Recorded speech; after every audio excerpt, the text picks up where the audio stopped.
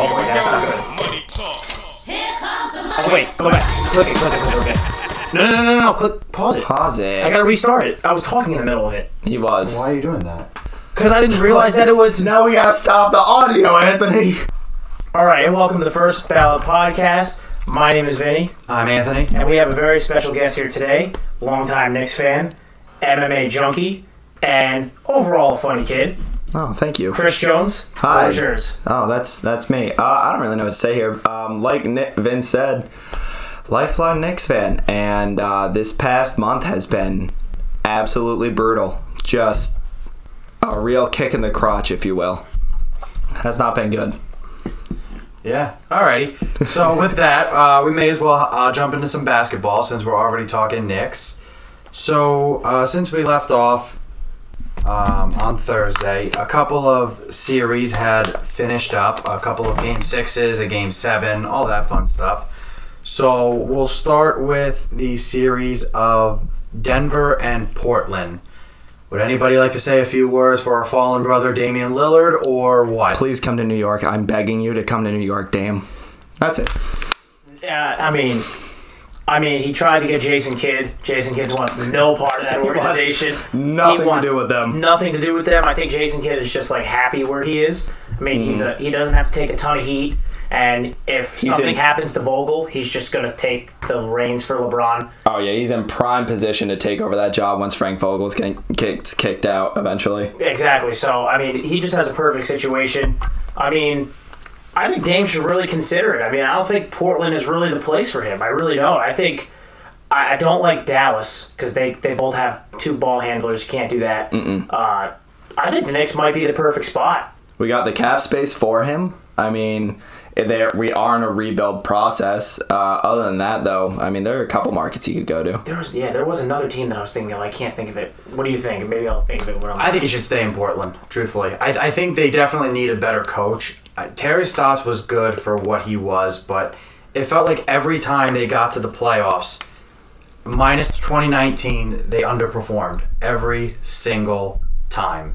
This team they had this year had so much potential, so much talent, and then watching them against the Nuggets, especially in the last couple of games, absolutely nobody showed up. Unless your name was Damian Lillard, nobody showed up for Portland. Yeah, but I feel like, I mean, that's been the case with them, like, all year. I mean, that's really what they've been for the past few years, too. It's Dame time. There's no... I mean, and I get that, but they have talent on the team, so I feel like they need a coach to bring out that talent. Like, get CJ McCollum to be at least more consistent.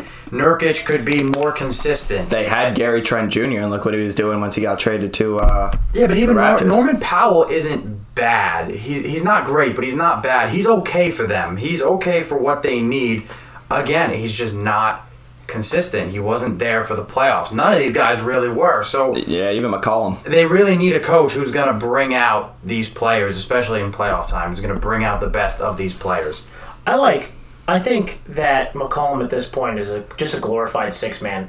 I mean, I think if he transitioned to a six-man, he'd be a lot more useful because this is kind of what Lou Williams did with his career. He was good for a little bit, not as good as McCollum, but he became a six-man and he played a lot better. This is what Jordan Clarkson was too. He was really good for a while, and then he became a six-man and he played even better and he helped the team better. I don't know. I think that the best place for him would be San Antonio. I think if they had him, that would be a really good one. Pop, they would build some key pieces around, and he's just a better DeMar DeRozan. But is DeRozan going to stay? Because if DeRozan leaves, who's there to help Dame? I mean, you got DeJounte Murray, sure, but like... Well, that's kind of the worst thing. DeJounte Murray's not going to kick to the shooting guard. They have a bunch of young guys. It almost feels like it would be kind of a rebuild with DeJounte Murray, Jakob Poeltl, Derek White, guys like that. You could bring in McCollum to... Or were you talking about McCollum or Lillard to go over there? No, I think he's talking about Lillard. Oh, Lillard. He could be a good veteran presence on that team, but does Dame want to be on a rebuild team? I don't think he does. The only other team I can really see is like Denver, and maybe just get rid of Jamal Murray. I think he's just a better Jamal Murray, and he's going to work well with Jokic. But they're going to have to try to keep Aaron Gordon. They're going to have to pay Michael Porter Jr. soon. They got to pay Jokic. I mean, there's too many mouths to feed over there. I don't think they can afford to take him on that contract because he wants to get paid. Yeah, I know. He already is. He already signed a supermax. He's not going to go lower though. He's going to go lower. Obviously, he already signed the supermax. You can't take that away from him. The only other place I can see him going, other than staying, is we're going to a rebuild. I mean, that's really where he's going to go. I mean, he can't go to Miami. He doesn't fit what they want to do. And they're going to give Jimmy Butler a supermax. Either that or they'll go hard for Kawhi. Maybe. They definitely will. I don't think they'll get Kawhi. He'll probably stay in LA. But now that he has a chance of winning it, I think he's going to stay. If he had been bounced in the first round, it would have been different. But yeah. Yeah.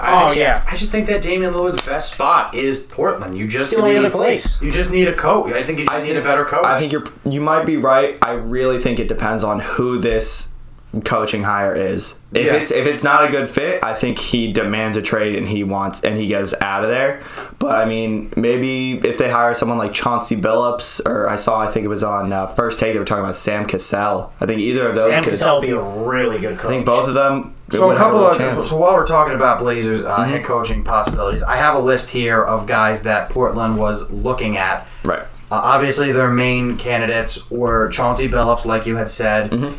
And Jason Kidd before he ultimately said he did not want to do it. Fuck you, I don't want to be here. Uncomfortably said he didn't want to do it. Yeah, after Damian Lillard said I wanted him, he then said no. But a couple other guys they're looking at is Jeff Van Gundy, Mike D'Antoni, and Juwan Howard from Michigan. I'm sure you don't want to see D'Antoni go there. Wait, Jeff Van Gundy is the small chubby guy? Or he was Professor Beaker or the other one? No, Van Gundy is Professor Beaker, the one who does commentary for the NBA now. He was the Knicks head coach back in the... Who's the one that's the head coach for... the Pelicans is Stan Van Gundy. That's his brother. Okay, then no. Okay, then I would say Jeff Van Gundy could be good, but Jeff Van Gundy, I don't know if he hasn't coached in so long that I don't know if he would be able to really be the head coach in today's day and age. Well, Steve Kerr was like that too, and Steve Kerr fit fine, but Steve Kerr had also a bunch of superstars. He joined the 2015 team that already had Curry. But they were good. They just need to be brought out. Yeah. And he was one of the best shooters of all time, so I mean that helped them along too. He was an offensive-minded coach. Van Gundy is a pretty defensive-minded coach. I mean, he dragged the Knicks from the 8th seed to the finals back in '99, and that was a defensive-oriented team. He would have to do like a 180, especially with that Portland roster. Yeah, they just don't have they don't have no defenders. They were on track to be the worst defense ever. Especially out of this group of candidates. I would hate to see Mike D'Antoni leave. But he's the best. He would be so good in Portland. Mike D'Antoni. So right now, let me read the Blazers. The main guys on Blazers roster, right? You got Carmelo Anthony. Right. Zach Collins is always hurt, but a good player when he's in. Robert Covington. Enes Kanter. Damian Lillard. CJ McCollum. Yusuf Nurkic. Norman Powell. Anthony Simons. That's a really good and deep team. And you know what team that reminds me of? On offense. But you know what it reminds me of? The 2017-2018 Houston Rockets team. Yeah, I can see that. The team with Trevor Ariza, Clint Capella, Eric Gordon, Gerald Green, James Harden, Chris Paul, Joe Johnson, Mbah a Moute, I think I pronounced that right. PJ Tucker. Those guys, like that to me... feels like if they were to hire Mike D'Antoni, would be almost a repeat of what he did in Houston in that year. And if you remember, aside from Chris Paul's injury and aside from the Warriors having KD and being a dynasty, they were going to win the finals that year. The only problem I see with that, though, is the fact that you're essentially giving him that like Houston 2017 light and with a much less consistent team. I don't know that they could get the same results out of that team just because I don't think McCollum's you don't have as reliable the superstars aren't there, but I think this Portland team is deeper than if they're managed to keep all their guys in free agency. I think Portland's team this year is deeper than Houston's team was back in 2017, 2018. Yeah, maybe. The superstars aren't as good, don't get me wrong, but the depth is absolutely better. There are also a couple free agents this season that could really help. John Collins John Collins could really help that If situation. they get rid but of Zach Collins, because he's kind of a waste of a spot. that's true. But also, John Collins wants to get paid. That's why he's thinking about leaving the Hawks. Is he He wants that. to get a max, but Yeah. he's not max worthy. No, he's not. He hasn't even. I mean, he was almost He's a the fourth. non-factor. He's in the fourth best guy on that team right now. It's, The best? I would say what? It's Trey, Boggy, Bogdan- Clint, and then Herter? And No, then him. I would Herter's put been pretty Trey, nice this I Trey, think John- Boggy, and then Clint. John Collins' best fit is Dallas, for sure. I could see that him Yeah, that'd be a and good him one. and Luka would be a really nice combo. Yeah. Yeah, they would. Yeah, that's Porzingis. his best fit. If he leaves where he's at now, because he fits pretty nicely once that Hawks team. But if it comes down Yeah. to money, then If it comes down to money, then yeah, I would say get And him Mike over and Dallas. Mike, because they just signed Gallinari and Boggy to big deals in the offseason. And you know who else they can get that would be surprisingly underrated, even though he doesn't look like he performs well? Who's going to be a free agent this year? They should also get DeMar DeRozan. So they have Luka, DeRozan, John Collins, and then you trade Porzingis Yeah, for you gotta some get rid of bench, for Porzingis. some for some Depth. depth. Yeah, for Porzingis some has depth on that team. Well, he is. Yo, as a Knicks fan, oh my god, am I feeling good about that trade now? It was the Tim Hardaway trade. It wasn't the Porzingis You're right. trade. Yeah, now it was the Tim Hardaway trade. Well, Tim Hardaway played good for them now. He played good on Dallas. He's their second option. That's the one piece of that trade that I'm like, you know what? That's a shame. But everyone else, it's like good. You know Good what? riddance. I Just wish well on imagine- Trey Burke. Get it? I'm happy to see Porzingis go. Just speaking real quick, just imagine that though. Luka, DeRozan, and John Collins. If I mean, that DeRozan would could just learn be to play off ball a solid. little Yeah, better, yeah. he would need to learn to play off ball a little better. He played off ball in Toronto. He'd have to go back to his Toronto days, which he was a hell of a lot better Yeah. as a player. No, yeah, that would definitely be a good one. That would be a good 3. But let's transfer now. So we talked a lot about the Blazers. So let's talk about the winner of that series, who will now be playing the Suns, the Denver Nuggets. You see anything? What? I think the best head coach for the For the Blazers would be the assistant for the 76ers. I forgot his name.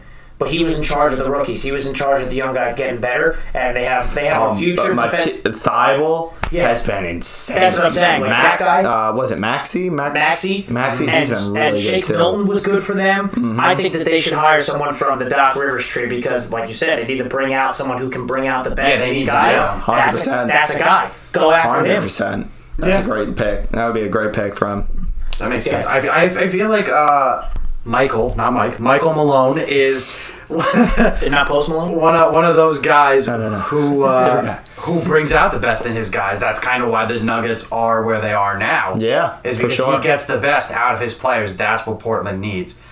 But yeah, I mean, Jokic was unbelievable. Well, he's in got that. Big Daddy Jokic. He does, he brings out the best in everyone too. Yeah, but he What do they call it? for The shot, sure. the something shuffle. What's that move that he does? His little 2-step that he does. It's like the Shot weird shuffle. It's the town where he's from. something like I that. have Yeah, no it's like idea. a weird, worse version of the Dream Shuffle, but he makes it work. It's the most awkward thing I've ever seen. It's He's so like an weird. awkward giraffe. He's almost. He reminds me. I don't know why of like a penguin almost. He does. Well, He's he just looks kind of like penguin. waddling around. He's just kind of like, just It's not throwing the ball graceful, up. but he gets it done. Even his Exactly. shot is so unconventional, He but it just hits. puts it up over his head and just kind of like flicks his wrist, and it'll go in from The whatever arc on that range. shot is ridiculous. Oh, because it goes up to fucking heaven and shoots back down. It's Yeah. like Lucifer on the Judgment Day. Yeah, I can't believe it hasn't hit like one of the ceilings yet or anything like that. But yeah, he was phenomenal in that series. Towards the end of the series, Michael Porter stepped up. Monte Morris stepped up as a sixth man. The Spanish guy that they got, I forget his name. He's good. Campazzo? He's been good for Camazo them. has been. He's been hit or miss for a bit of the season, but For being an undrafted guy that should have never even started, he's been a he's hell been of a lot better. Right. Yeah. But I mean, also he has some of the remote. For 1 year, he has a ridiculous highlight reel of passes. Don't forget, he Yeah. played overseas. He's another guy. All these guys who played overseas feels like they're coming to the NBA and they're doing well.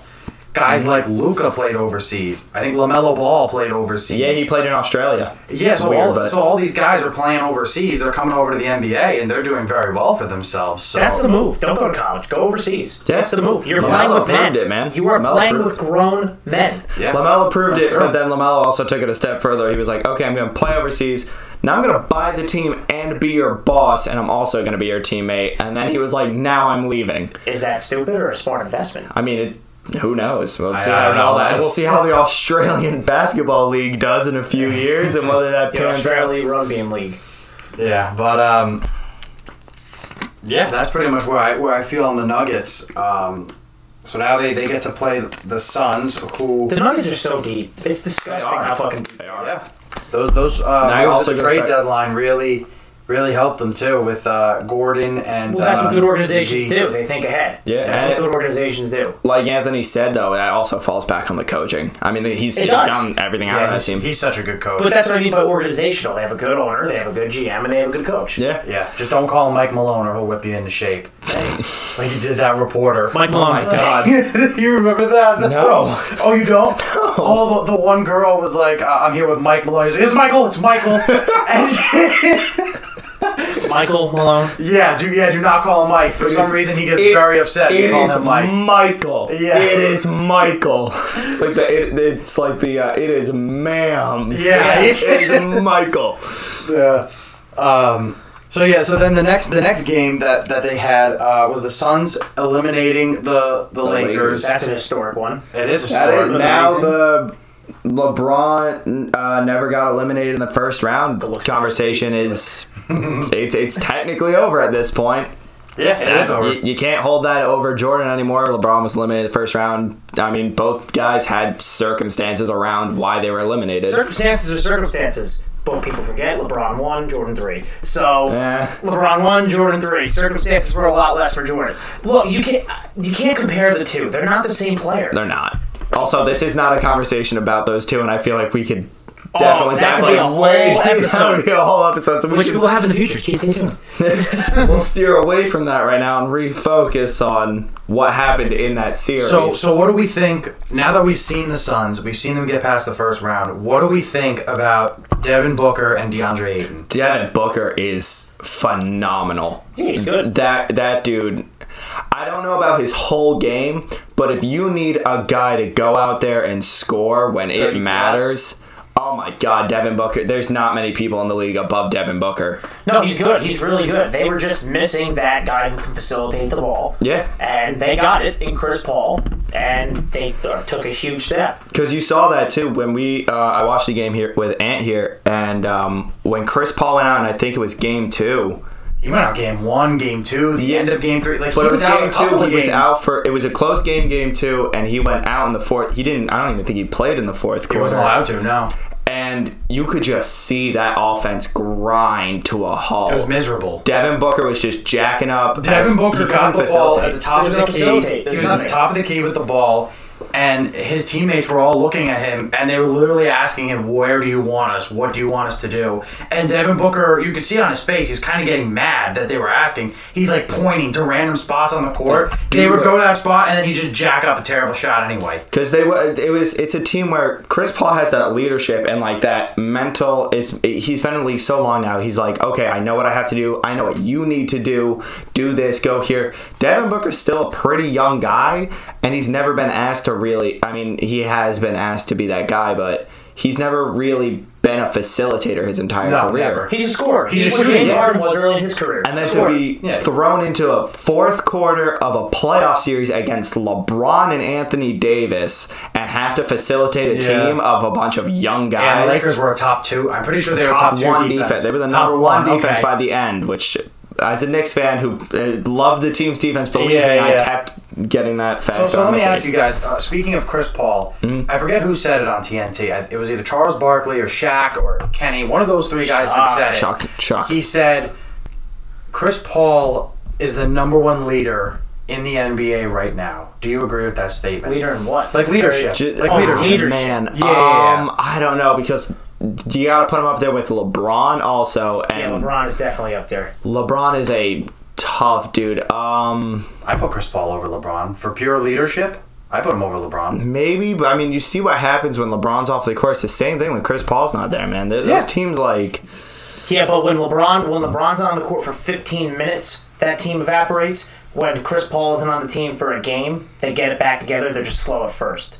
That's the difference. I think I would have to agree with that. That's the difference. For me, that's the difference, at least. When you look at LeBron, when AD's not on the court, and it's just he's off the court for literally 15 minutes, the whole team is done. They look like they don't know what's going on. Not always, only in the playoffs, but in the regular season, they look fine. They look like they... Well, if we're talking just regular season, I would have said... You have to take everything. If you were talking just regular season, I would have said, Julius Randle. He's been a huge leader for that team. But when it comes to the playoffs, you have to include everything. Regular season, postseason, career, or just this year? Career. Absolutely career. Then LeBron. I'm going LeBron, 100%. Not even close. 100% LeBron career, totally. I mean, look what he dragged when he was 4 years into the league out of that god-awful Cavaliers team. Yeah, no, it's LeBron. And then the second time he went back to the Cavaliers. This year, maybe Chris Paul. Yeah. I'd say out of the past couple of years, if we're going past couple of years, I'd still say Chris Paul. Since LeBron's joined the Lakers, sure, I'll give you Chris Paul. Yes. But absolutely. Going back to the Cavaliers,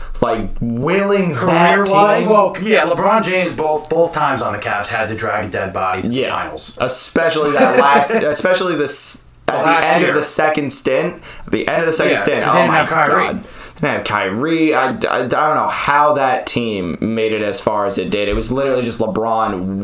He dropped 50 in the first game of the finals, and they still lost. I mean, if that doesn't say... the J.R. Smith That was the J.R. Smith one, man. That was J.R. Smith. Henny Smith right there. Yeah, that was him not realizing. He said in a podcast, he's only had Henny 3 times. He's still Henny Smith. And he somehow became the Henny god, and he's barely I would endorse that, dude. That's endorsement money from Henny. Hennessy is the official liquor of the NBA. It's really? It is. Oh my God, that is amazing, and I love that. So the fact that he's the Henny man should be a goal. Not the Henny man, the Henny god. Henny gold mine for him. Yeah, that should be a gold mine. He should be calling Henny right now and say, "Look, what do we do to get me a big contract?" But instead of showing up all off the Henny, he shows up high as shit to games, and Well, maybe he just forgot to show up. What if Henny called him and he forgot to show up? Because that's also very J.R. Smith-like.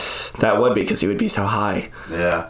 And this is going off track. So it's all right. At least it's a good conversation. So, we're getting back on track a little bit here. So the Suns are going to play the Nuggets next round. But I do want to go over the Lakers.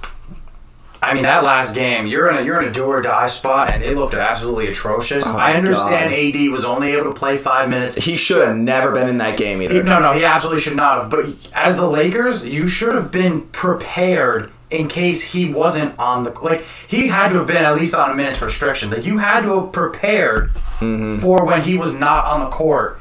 So why were you so unprepared? Why were you so... Coaching? Out there. Of course. It has to be coaching. It has to go back to coaching. Yes. Not fully, but it's got to be the whole Tyronn Lue thing.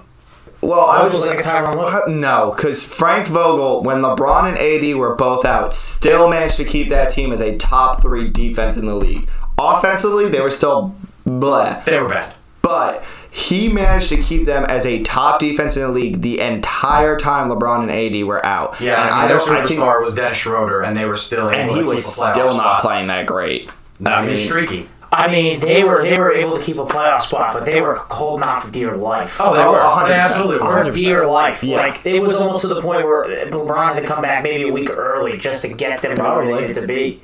Probably. I can see that. I mean, maybe not LeBron, but AD. I mean, they had to... They just look horrible. They just look terrible. They just look like they are just... There's no depth. Well, that's LeBron James. That's LeBron James' effect. When LeBron James has joined, it happened with the Cavaliers too. LeBron James joins his team, he gets the 2 or 3 superstars that he wants, but then him and the other superstars are taking everything, so you just grab what you can. Yeah. But that's the thing. I think LeBron in his mind realizes, okay, I'm a good leader and I'm a good facilitator, right? Last year he led the NBA in assists. He's a facilitator. He's a leader. He is. I'll give him that. 100%. So in his mind, he's maybe like, well, I can have this guy and this guy, right? Because if I have this guy, I've seen what I've done in my career. I can make them look like all-stars because all I have to do is drive and kick it out to an open three-point shooter. Maybe.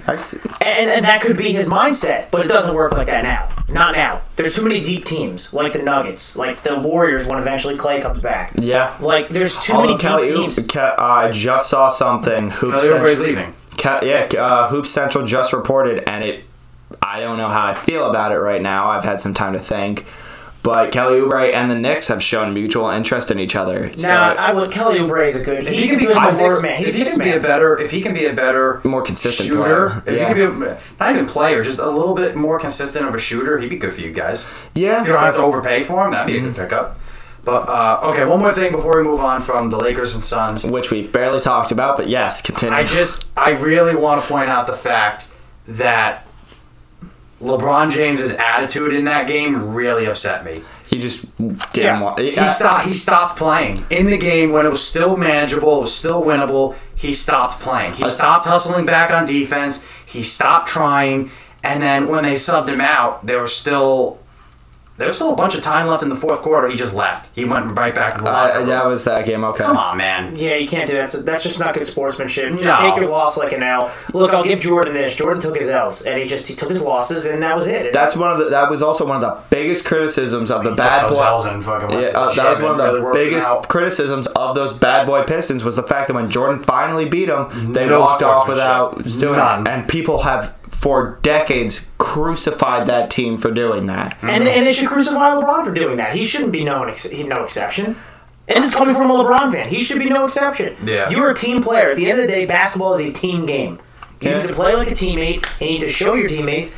You win and you lose, and you move on. I'll give him this. If you lose the game and you don't want to shake the other team's hand, whatever. Poor sportsmanship, sure. Stay there for your team till the end of the game. Yeah, right. Stay for your guys. They might have let you down, but you went through the whole year together. Just stay for them. And especially too, because a lot of them are going to be free agents this year. Like, why would you want to re-sign when your guy doesn't even believe in you? When the head of the team, the superstar of the team, doesn't even believe in you enough to sit out there and watch you try. Well, not even believe in you. It's just that when things get down and dirty now, that he's just going to walk off the court. It's like, why would you want to play with someone like that? They're losing. They're going to lose Schroeder. They're going to lose Drummond. They're was Montrezl Harrell on a 1-year deal? No, I don't think he was. Yeah, he was on a 1-year deal. So I think he might come. Gasol was on a 1-year deal. They're definitely going to lose Drummond. Drummond was a pick that they got because they knew the Nets wanted him and the Clippers wanted him. Yeah, and those were the two biggest challenges for them getting to the finals. So that was just a hate pick. Turns out it was actually the Suns that were the biggest problem for them. Yeah, right. Turns out it was the Suns. But I'll say this in defense of LeBron. We're just fans. We don't know what he's like in that locker room. We don't know what he said after the game in that locker room to his guys. No, maybe they were okay with it. Maybe. But your actions speak louder than words. You can't walk off the court like that. You have to stand by your team for them. If you don't want to shake the other team's hands, fuck them. It's fine. I can understand that. I can get over that. If I was a Knicks fan, I would not have shook Trae Young's hand at the end of that series. But whatever. But. Just stay for your guys. Like, at least do that. Yeah. Come on. Just one more thing real quick. Can we just say that the Mavericks trade with the Hawks was like the most fair trade ever? It might have been. Young for Doncic was probably the most fair trade. Before this playoffs, I would have leaned towards the Mavericks winning it. But dude, Trae Young, as much as I hate the way he plays basketball, that dude is killing it this playoff series. Even Luka played great, but Luka has far less help than Trae. So much less. That you put Luka on that team, they're sweeping the Knicks. They are 100%. They are. I understand. 100% they are. Trae Young is surrounded. He might be small, but he is surrounded by tall, athletic shooters. Everyone on that team is athletic and can shoot that ball like no. That's what the Hawks wanted. That's why they got Gallinari and Bogdanovich in free agency. I don't know if there's another team in the league that has as many shooters on the roster as them, except maybe Brooklyn. Yeah, Brooklyn. That's fair. And guess what team was like that before Golden State, right? No. The Pacers. When LeBron was on the Heat, the Pacers with Paul George. They just had a ton of shooters and Paul George. They just could never get over the hump because it was a physical league at the time. Hold on. You are saying they had a whole bunch of shooters and that's why they caused problems for LeBron. That is false. The reason they caused problems for LeBron is Lance Stevenson. Lance Stevenson blowing in LeBron's face and ear. That was the sole reason. Well, that could also be, but that's not what I'm saying. I'm saying that they remind me of that Pacers team because they had a bunch of shooters and they had Trae Young who can do everything like Paul George and was able to kick out. With Selmer over and that. They had a good rebounder in Miles Turner. and they had No, they didn't have Miles Turner at the time. They had Roy Hibbert at the time. Roy Hibbert. Okay, Roy Hibbert, who was a great rebounder. Who did they have in Atlanta? For like 2 years for some reason. Capella was a great rebounder. Yeah. Exactly. So that's what I mean. They remind me of that team. Similarity between those teams, they both eliminated the Knicks and broke my heart. So, fun fact. There you go. They pretty much are. Trey Young, the lollipop who looks like he got stuck under the couch, has eliminated the Knicks. Move on. So okay, He's my so we'll get to Trey and the Knicks later, but right now And we're the gonna Sixers stay. and the Sixers. We're gonna stay. No, we're gonna talk about the Knicks. But no, we're gonna go with Luka Doncic and the Mavericks versus the Clippers. The whole Hold series. on, no. Luka Doncic versus the Clippers. Luka Doncic and Tim Hardaway. I'll throw Tim Hardaway in there. I'll give him his due. He was their played. second He best played player. very well. He was their second best, He but they played also, well had, in they that also had series. another guy who helped them. They just didn't play him until the second to last game. Okay, who was that? Mr. Boban Marjanovic. That's true. But He gave the Clippers a lot of issues. Mr. did. Boban Marjanovic. Yes. the man who fought John Wick and no, he died. He tried. He died. He was but tired. So yeah, that series There you go. went to Game 7. So up until Game 7, every away team had won that game. And the Clippers in the end wound up blowing out the Mavericks in Game 7. I think it's starting to click for them now. the Clippers. I think it's starting to click for them. The clickers. I think that they got over the whole Tyronn Lue's a terrible coach. We got to take this into our own hands kind of thing now. And I think they're Yeah. going to start clicking on all cylinders. We'll see. I'm not ready to give them that title yet because Kawhi Leonard was obviously clicking on all cylinders. He carried that team.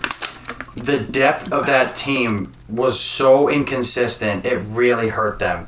The reason why yesterday's game turned into a blowout was because That was of Friday. Sunday, Game 7. Oh, okay, it was okay. yesterday. I know what It was you're talking yesterday. about. Yeah. So the reason why the Clippers did so well was because Marcus Morris Sr. hit I think 7 threes and tied Steph Curry's record for most in a Game 7. Yep. Yeah, so 100%. he was on. Reggie Jackson, I know, only had 15 points, but man, he had some shots that helped that team. But they needed Marcus Morris to lay up. That was the whole thing we were talking about. They need with their role them. players. But that was the whole thing we were talking about. Was in the beginning of the series. This is why they were down so bad. Was because their role players weren't doing what they were supposed to do. They were in the minus. They were in the minus in the turnover and the turnover. And remember, we were saying it's because this team with Tyronn Lue is not a buttoned up team. They're not getting their shit together. And at some point, they're going to have to get rid of just say, look, we're going to play our basketball game. We're going to play our game, and that's it. And that's what happened. And that's why they blew them out. I know. I'm just saying. I just don't know. From one game, I can't say that their depth is now going to be consistent enough to do anything because it was really only one game. Game 6 was Kawhi Leonard dragging that team. I mean, you want to hope. You hope if you're a Clippers fan. Hi, Nathan.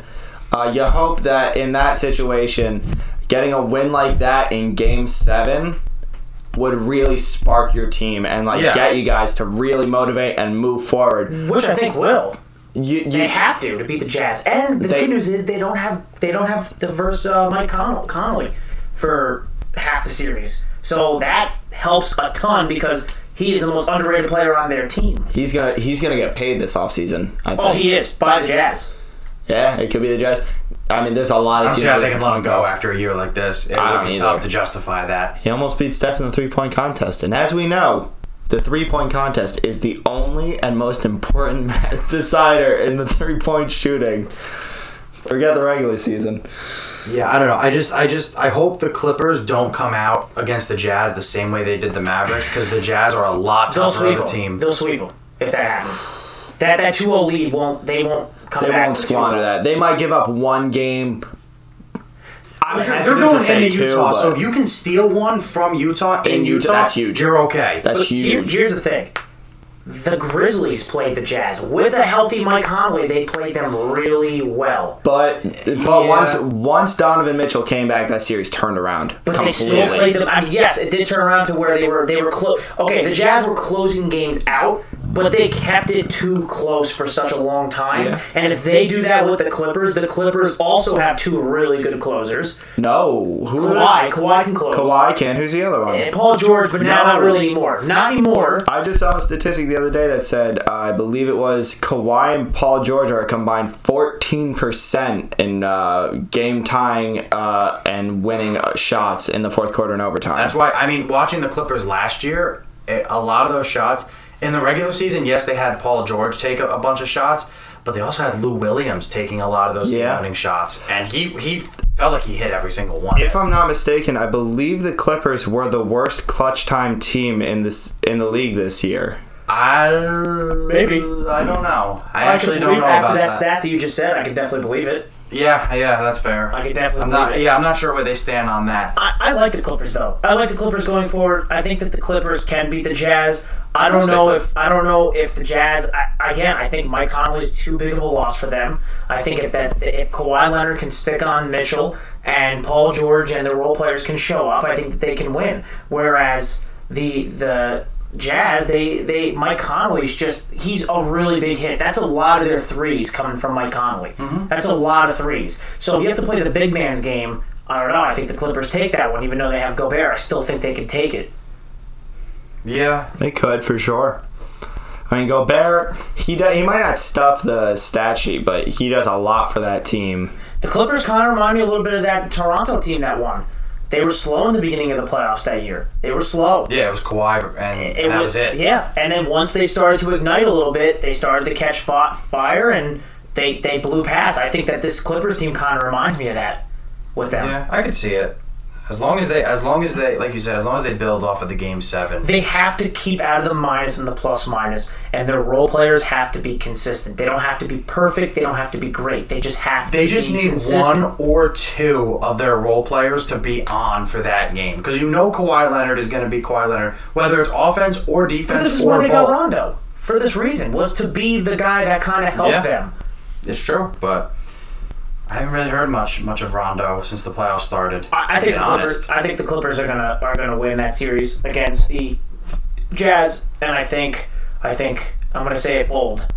I want the Suns to win, but I don't know. I think this is Jokic's year. I think the stars are gonna align for him. I think so too. Honestly, I think the stars are gonna align for them. Well, I think you're saying they're gonna get to the finals. I think that they'll get to the finals. All right, because I think if they get to the finals and play anyone other than the Nets, they have a real chance of winning. But I think if they're playing the Nets, the Nets are blowing through. If Denver gets to the finals without Jamal Murray, what does that say? They'll get Jamal Murray. I don't know if they'll get rid of him, but I think it'll give them a lot of confidence. They just signed him to a big deal, right? I don't remember if they did, but I think that'll give them a lot of confidence in that team when he comes back, and I think they'll do everything in their power to keep that team together for him to come back too. Yes, or next season they could trade him at the trade deadline. They could, and they'll know that for a fact they could get a lot. Well, it depends on how he comes back from this injury, because that was a nasty injury he got, right? Torn ACL. Yeah, it's still nasty. Yeah. That's bad. That's bad. Yeah, he got it at the kind of towards the end of the year too. There was a month left of basketball, maybe. Well, then there's another big question: is will he even be back before the trade deadline? So the trade deadline in the NBA is typically February, is it? I think so. I think it's right before the All-Star break? Right before, right after. Something. I think it's right before. Right before the All-Star break. Like that. So I remember that from 2K. Yeah, me too. So Jamal Murray got hurt about maybe maybe early May or end of April, something like that. Yeah, right. It was about 2 or 3 weeks probably before the playoffs, maybe. I mean, an ACL is about 10 to 12 months. Something like that. Yeah, it's a long. Actually, no. I think nowadays it might be 8 to 10.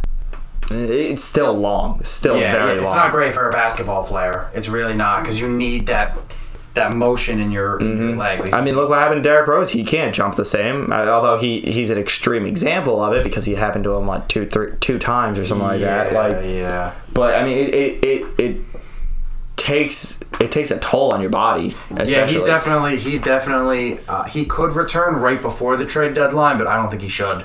He should take his time. Yeah, he should probably. If they can get to the finals without him, he should take his time. If he can afford to sit out, if they won round one of the, I think he should take his time regardless. If he can afford to sit out till the last month of the regular season, he should do that. Because you can't have what happened to him. You can't have what happened to Klay Thompson happen to him.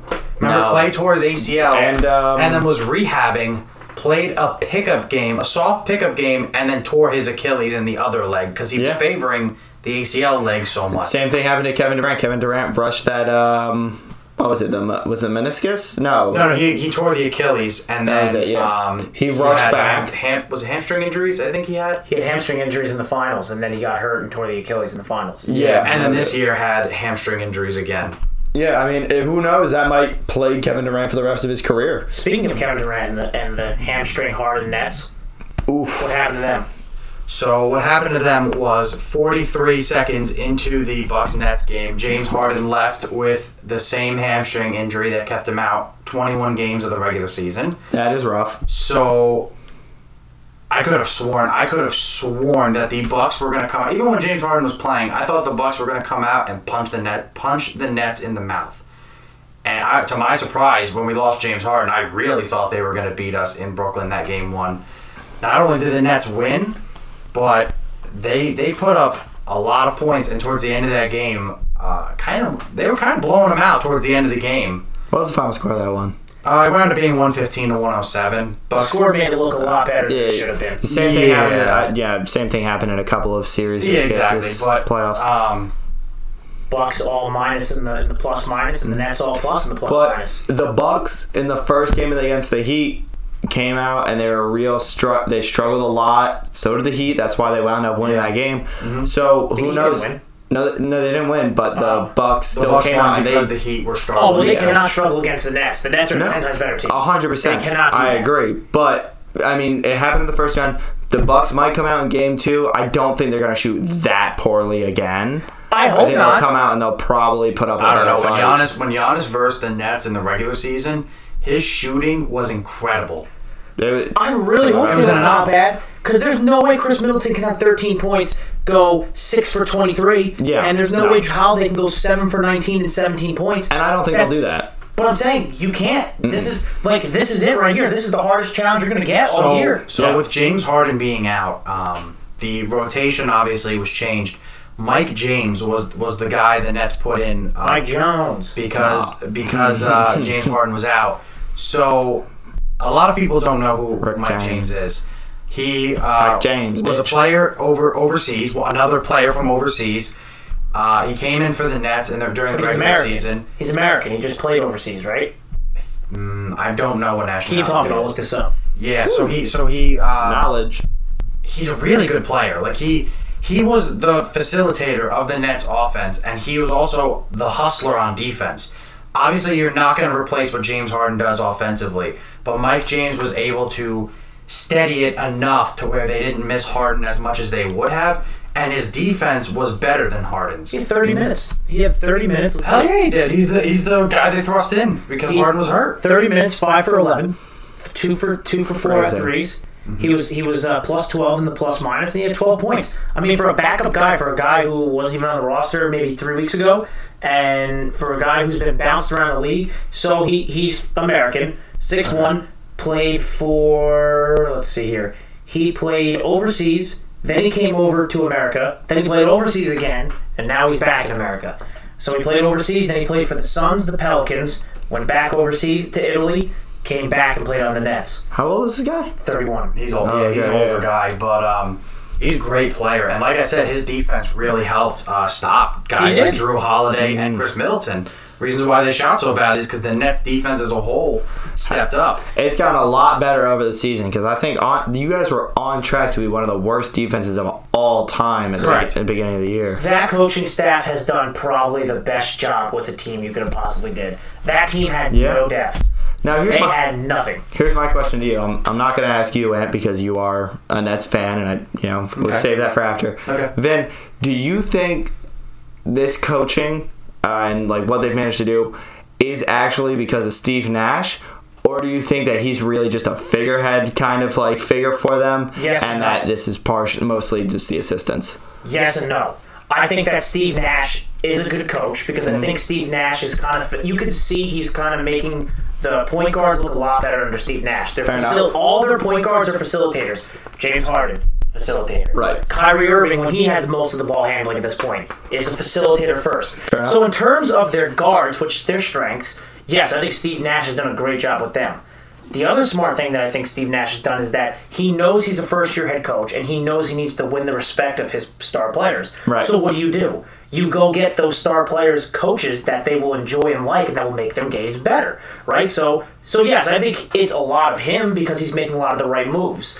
I think it's a lot of the assistant coach for getting these guys ready, and the game plan I think is really on the players. I think Steve Nash lets the players kind of make their own style of what they want to do, and he incorporates, which is also part of being a great coach. So I think yes and no. I think he's part figurehead. I think in the beginning of the year he was, but as we go he's on, grown into it a bit. yeah, I think as we go on, he's becoming better of a coach. All right. In the beginning of the year, I thought he was a figurehead. Fair enough. Anthony, you've watched them for the entire year. How do you feel about it? He is learning on the fly, and I love it. So, in the He surrounds himself with great players. beginning of the year, he was making, mistakes that a first-year head coach would make, like maybe not calling a timeout when you need to, or stuff, simple stuff like that. All right. And I really like that during the regular season, even though it cost us a couple of games, I really like that the rest of the coaching staff, like a Mike D'Antoni, who has so much experience with this stuff, let him make those mistakes and learn from it. You have to. You can't coddle. You Yeah. have to Yeah, let him learn. exactly. That's a good You can't. point. You rather learn in the regular season than in the playoffs. Yeah, I mean, it wound up costing them the first seed, but does it matter? No, it doesn't. You're still At gonna this be in point, that it way. doesn't matter. You're most likely still going to be in that Easter So Conference I final. really appreciate that they let Steve Nash do it. Steve Nash is definitely a bit of a figurehead, but he's learning every game that they have. He's learning. He's taking more control over the plays. He's drawing up the plays now, whereas in the beginning, Mike D'Antoni was the one drawing up the plays. So he's definitely taking a necessary step forward. He is a good coach. He's doing the Steve Kerr role that Steve Kerr did when he joined the Warriors. Yeah, fair enough. Although Steve Nash had a full year with this team and Steve Kerr didn't when he took over as the Warriors head coach. But Steve Nash is definitely becoming a good coach. I don't know how he would be without his superstars. I think he'd be fine. Yeah, I think his assistant coaches are too good. He has so many good assistant coaches, led by Mike D'Antoni, who, did a pretty good job in Houston. Should be a head coach, obviously. Should be a head coach in Portland, like I was saying. I think he's in the same situation, though, as who we were talking about somebody like this before. He's in the same situation. Oh, like Jason Kidd. Well, why would I go be a head coach somewhere where I take all the heat, where I can be an assistant coach On a phenomenal team. on a great team, and I can get my ring and still have a big input in the team? And still be able to coach James Harden. Exactly. The way the Nets play, it is a Mike D'Antoni offense. It is. Three is more than two. It's That's the what it same. is. My dad used to call him Mike Antoni because there's no D. There's no defense. There is nothing. Nope. Dude, There wasn't, but at least with the Nets now, they are playing defense. They're trying. they're playing much better defense than they were earlier in the season. The problem with the Nets is Not not really great, a problem, but the thing that the Nets do is they play so fast on offense that they have to play defense a lot more than other teams do. They're not going to milk the shot clock down to 5. They're like and then Chip Kelly go for in their the shot. NFL. They're going to, if they see something, if there's 20 seconds in the shot clock, but if they see something, they're going to take their shot. So They're it the makes opposite the of the defense. Knicks. Yeah, it makes the defense look worse. But trust me when I say the hustle for these players is there. You know what the Knicks kind of remind me of? You know what the Knicks are kind of coming up to be like? The old Nets, honestly. That's The what old Nets, but like the trap defense Knicks. Yeah, Trap defense Knicks. Because if you notice, that's what Thibodeau liked to run a lot this year was the trap defense. he did. That they're kind of coming They full love circle to with their they trap. love to get a guy isolated, and then a guy gets a little too close, and his man just runs over and traps him in the corner or That's something what I like mean. that. It's the trap they love defense. doing that. And another guy that I know we just talked. We talked about Portland a while ago. Kenny Atkinson would be really good for Portland. Yeah, Yeah. no, you don't No. think so? I think he'd be great. Trust me. As a Nets fan, I love Kenny Atkinson. I wish him all the best during his time with the Clippers. Kenny Atkinson was really good at He's on taking. He's on Trailblazers. No, he's not. He's the assistant coach for the Clippers. Okay. So he was really good at taking players who were misfits and castaways from other teams, guys who almost shouldn't have been in the league, and making them solid role players. But he's not going to take those Portland guys and make them superstars But he or doesn't make have to. them. He just has to let Dame and McCollum do their thing, and he has to get the other But guys to be role players. someone has to bring it out of McCollum, and unfortunately, Kenny Atkinson is not going to bring out the best in McCollum. That's Well, fair. the best in D'Angelo Russell, that's for sure. That dude has not looked. That's what I mean. I think he good definitely sense. could. He can do it. I think he could definitely do it. I would love to see Kenny Atkinson get another chance of being a head coach. I think he was wrongfully fired from the Nets, especially they fired him halfway through the season. Really pissed me off. He deserved a lot better. He deserves more respect than. Yeah, exactly. He turned your entire franchise around. If it wasn't for his coaching, half those players that they got James Harden wouldn't be there for. Durant and Irving wouldn't be there because all those guys were there. Kenny helped establish Atkinson that played culture. a big part in Karis LeVert, D'Angelo Russell, Spencer Dinwiddie, and Joe Harris. Yeah, Those were the four big guys that he really Those got are up the four there. pieces that really are helping the Nets or got the pieces to help the Nets. Yeah. So For sure. Let's wrap. Sorry, I just wanted to bring that up. Yeah, so you're good. So we'll move on to the next series we have is the Atlanta Hawks doing to the 76ers what I thought the Bucks would do to the Nets and absolutely just coming out and punching the 76ers Hawks in five. right down. I would like to say something here. Having watched that game yesterday, I'm a diehard Knicks fan. I hate Philadelphia sports teams. I was cheering for Philly just because of what Trae Young did to us. Boo. Watching him do it to the Sixers, I saw it with like a more open set of eyes. He gets so many calls, especially in the playoffs, where it's just soft. And the Hawks get the benefit of the doubt on what seems like most possessions, where you'll see a Sixer player or a Knicks player run up and get in defensive position, maybe bump him a little bit, and there'll be a call, and you're like, well, that's soft, but all right, they'll call it both ways, and then you see like Kevin Huerter or Bogdanovich run up and just slam into a guy, and they won't say anything. So let me just say, really quick going off that, I know Trae Young definitely gets a lot of calls. He does. He might get a lot more calls than a lot of other guys in the league. But honestly, when it comes to the Hawks versus the 76ers, I'm okay with him getting those bullshit calls. Because Embiid does too. Exactly. That's fair. Joel Embiid gets the same bullshit calls. So at this They point, weren't if giving you're him to him gonna, last game, though. I'll tell you what. well, good. They shouldn't.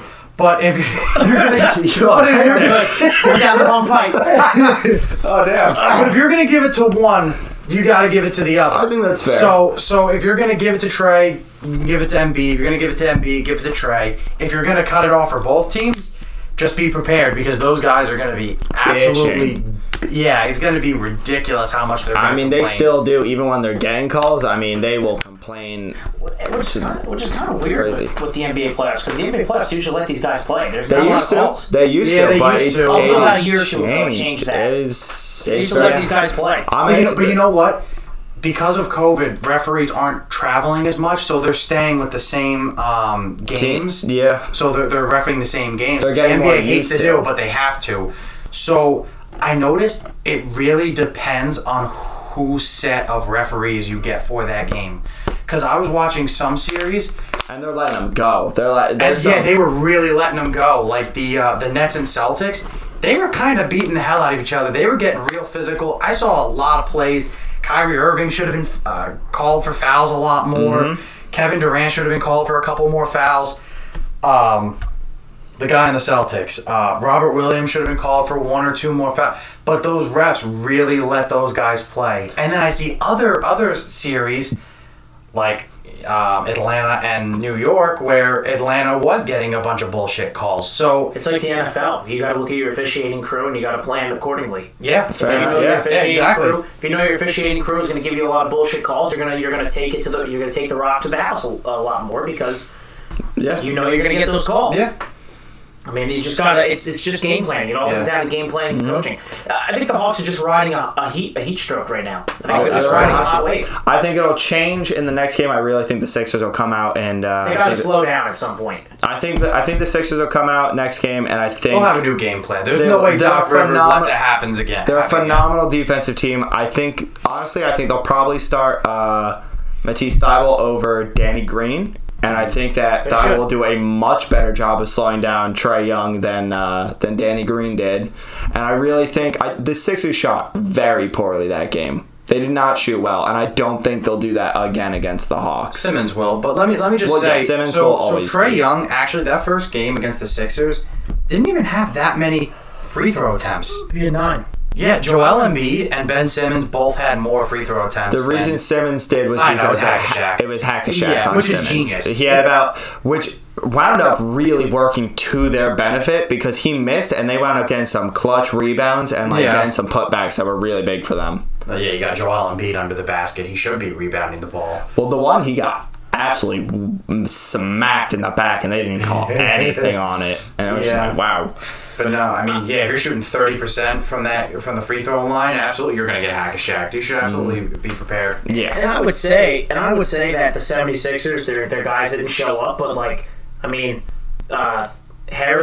Tobias Harris, I keep wanting to say Thaddeus. Tobias Harris, 20 points, pretty good for a role player. Simmons, He's one of their superstars. Yeah, Tobias Harris is He's not a role player. He's one of their superstars. Okay, I mean, so then 20 points isn't the greatest thing, but Embiid, 40 points. The thing about the Sixers, their offense was okay. They put up 124 They points. did Their offense not is shoot okay. well from 3. That was the problem. I would say the problem is the defense. There was a total lack of defense on Trae Young. You can't let this guy come out and drop Second half, 35 points, especially. I know they did a better job of the second half, but at that point it was kind of too far gone. Why is Ben Simmons not on him then? because he's guarding like Bogdanovich and like these taller guys that But he shouldn't. He should be guarding Trae I think Young. they switched him on Trae Young. And Trae Young he did. he was passing the ball then to other guys that Simmons wasn't covering and they were hitting. That's what happens when you have good shooters. The one thing that spread. that I've seen that first game against the Sixers and exactly what happened with the Knicks, Trae Young drives into the paint and will kick it out, and every single time there's a wide open guy in the corner for the Hawks. Yep. Every single time, and it's one of those things where it's maybe it's because I'm not a professional coach, I'm not watching quite enough, but it's one of those things where you watch and you're like, why is this is gonna happen, right? Like either give up the floater or give up the three, but like you would think they'd choose to give up the floater over that. The floater, yeah. It's the Mike D'Antoni approach. 3 points is worth more than 2. So then prevent them from getting the 3. I don't know. I think Trae Young kind of reminds me a little bit of the James Harden. Oh, he does. 100%. He's like a poor man's James Harden because he's a really good passer. He's a more refined Devin Booker, in my opinion. He's a better passer than Devin Booker. He is. He can score at will like Devin Booker. I don't think he can score as well as Devin Booker. He relies heavily on the pick and roll, whereas Devin Booker can catch and shoot from anywhere and just drain that. Or he can go ISO. Trae Young needs that pick and roll to really, or he has to drive into the paint if he ISOs. So he can't pull up mid range and drain that every single time. No, but that's what makes him. Who else does that? Westbrook kind of does that too. He kind of drives in and then he kicks it out. Yeah, and for the 3. He does. He's a good attitude, and I think I like him better than Westbrook. I think Westbrook's better than him, but I like him better than Westbrook. I think if you're going to build a team around somebody, Westbrook's not the guy because he's always driving people out. I think Westbrook's too old at this point. I think Westbrook at this point in his career can't be that guy at all. Dance at this point. But Trae Young, he's shown in this playoff series, regardless of what you think about the fouls and whatever, he's an absolute stud on that court. That dude is phenomenal. It's crazy that this is his first time playing in the playoffs. You would think he's been in the playoffs the past 4 or 5 years. You would think this is commonplace for him. Some guys just play better when the light is shine brightest. Yeah. That's just some guys, and maybe he just didn't get his chance. And maybe that was the Hawks' plan. The Hawks are like, look, we know this guy's good. We know he can play. Let's just get him a bunch of shooters and help him. And that's what they knew. They knew exactly what they were doing, and it's great that they finally got a coach who can bring it all together. McMillan, yeah, he's a good coach. Yeah. I just don't think he had as much talent in Indiana as he did here. I don't think so. I don't know. I felt like Indiana always had talent. It was just bad things always happened to that team. They had a Oladipo kept getting hurt right before the playoffs. They never had a kept getting superstar. swept. They just never had a superstar. They always had a bunch of really good. They had Paul George. Now with McMillan. No, Nate McMillan. with Nate McMillan. No, their superstar with McMillan was Oladipo. That's what I mean. And Oladipo, look at he's always now. hurt. Yeah. It's just he never had that one guy. He never had that Paul George that you can spread the court with him and let him do his thing and run the pick and roll. And they never had that. So now that he has it, he's growing with Trae. Alrighty, so let's go to news. Real quick before the news. Real quick, I just want to ask you guys, I know we talked about it a little bit, but just to finish off the NBA, series predictions. What are your series predictions? Do any series you want? I'm taking Nuggets over the Suns in 6. Nuggets over Suns in 6. Just go by order. Go by, do the East and do the West. Just go series by series real quick. Well, I'll give our little... All right, yeah. Just okay. go one. Philly, Atlanta. I'm taking Philly. Hawks in 5. I'm done. I'll take Philly in 7. Hawks in 5. I'll take Philly in 6. All right, Milwaukee, Brooklyn. You guys want to place a bet on this? 2-on-1? I'm ready for it. I'll take Brooklyn. I'll take Brooklyn in 5. I'll take Brooklyn in 7 because James Harden's not there. I will take Brooklyn. Yeah, I'll take Brooklyn 7. It's going to be 6 or 7. James Harden plays too big of a role. Yeah. Next one is Jazz Clippers.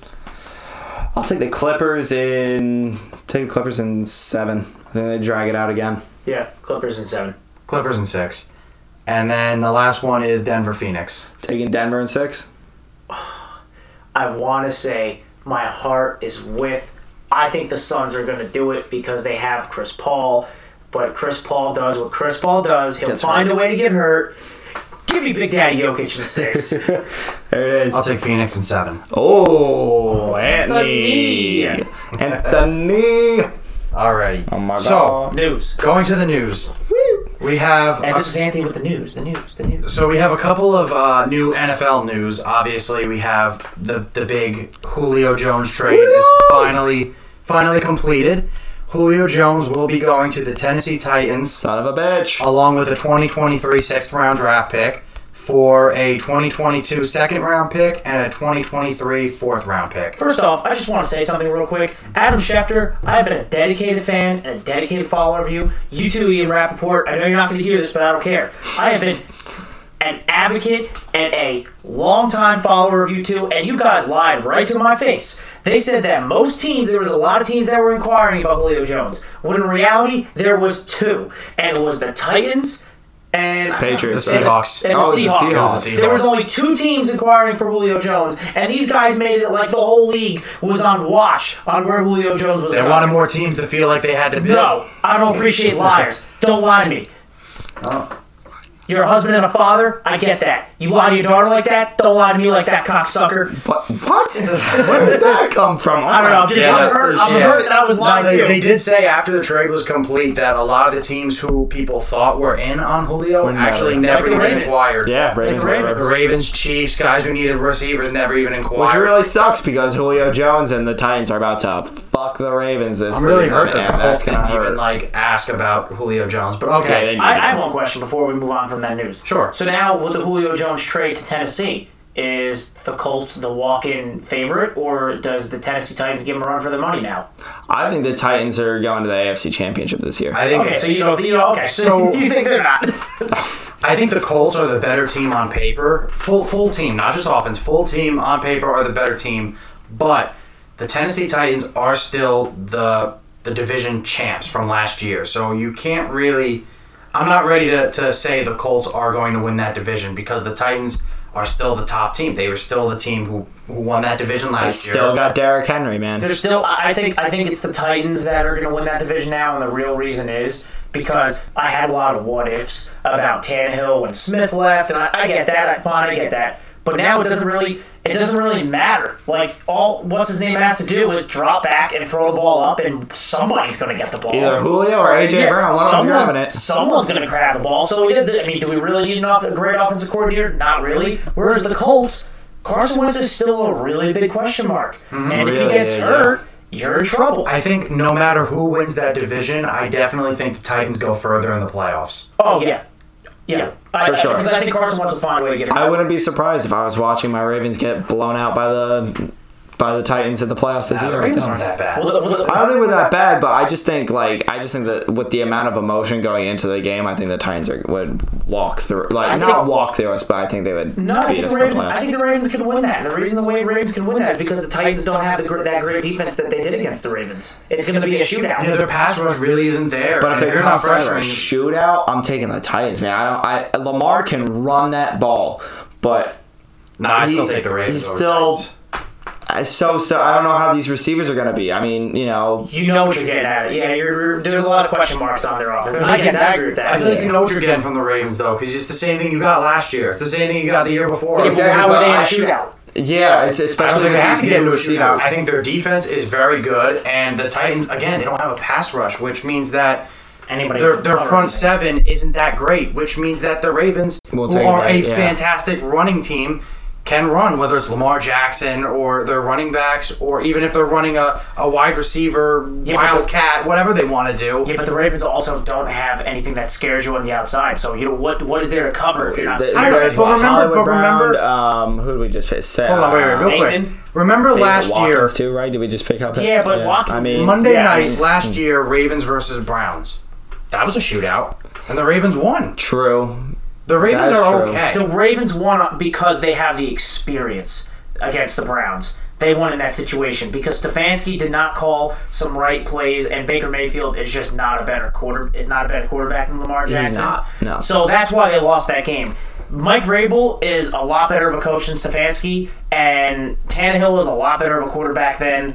I don't know. I think the Ravens. Baker. I don't think they'll get in a shootout, but even if Derrick they do, Henry, I think they'll be okay because they won the shootout against the Browns, and then the one year they got into a lopsided shootout with the Chiefs. They were able to bring it back in the second half, make it competitive, and the Chiefs are a way better team than the Titans. But that was when the Chiefs had one of the worst defenses in the league. You have to remember that was last year, week 2. They had an okay defense. Mm-hmm. They were fine. That was not week last 2. year. It was last year. It was last year. It was.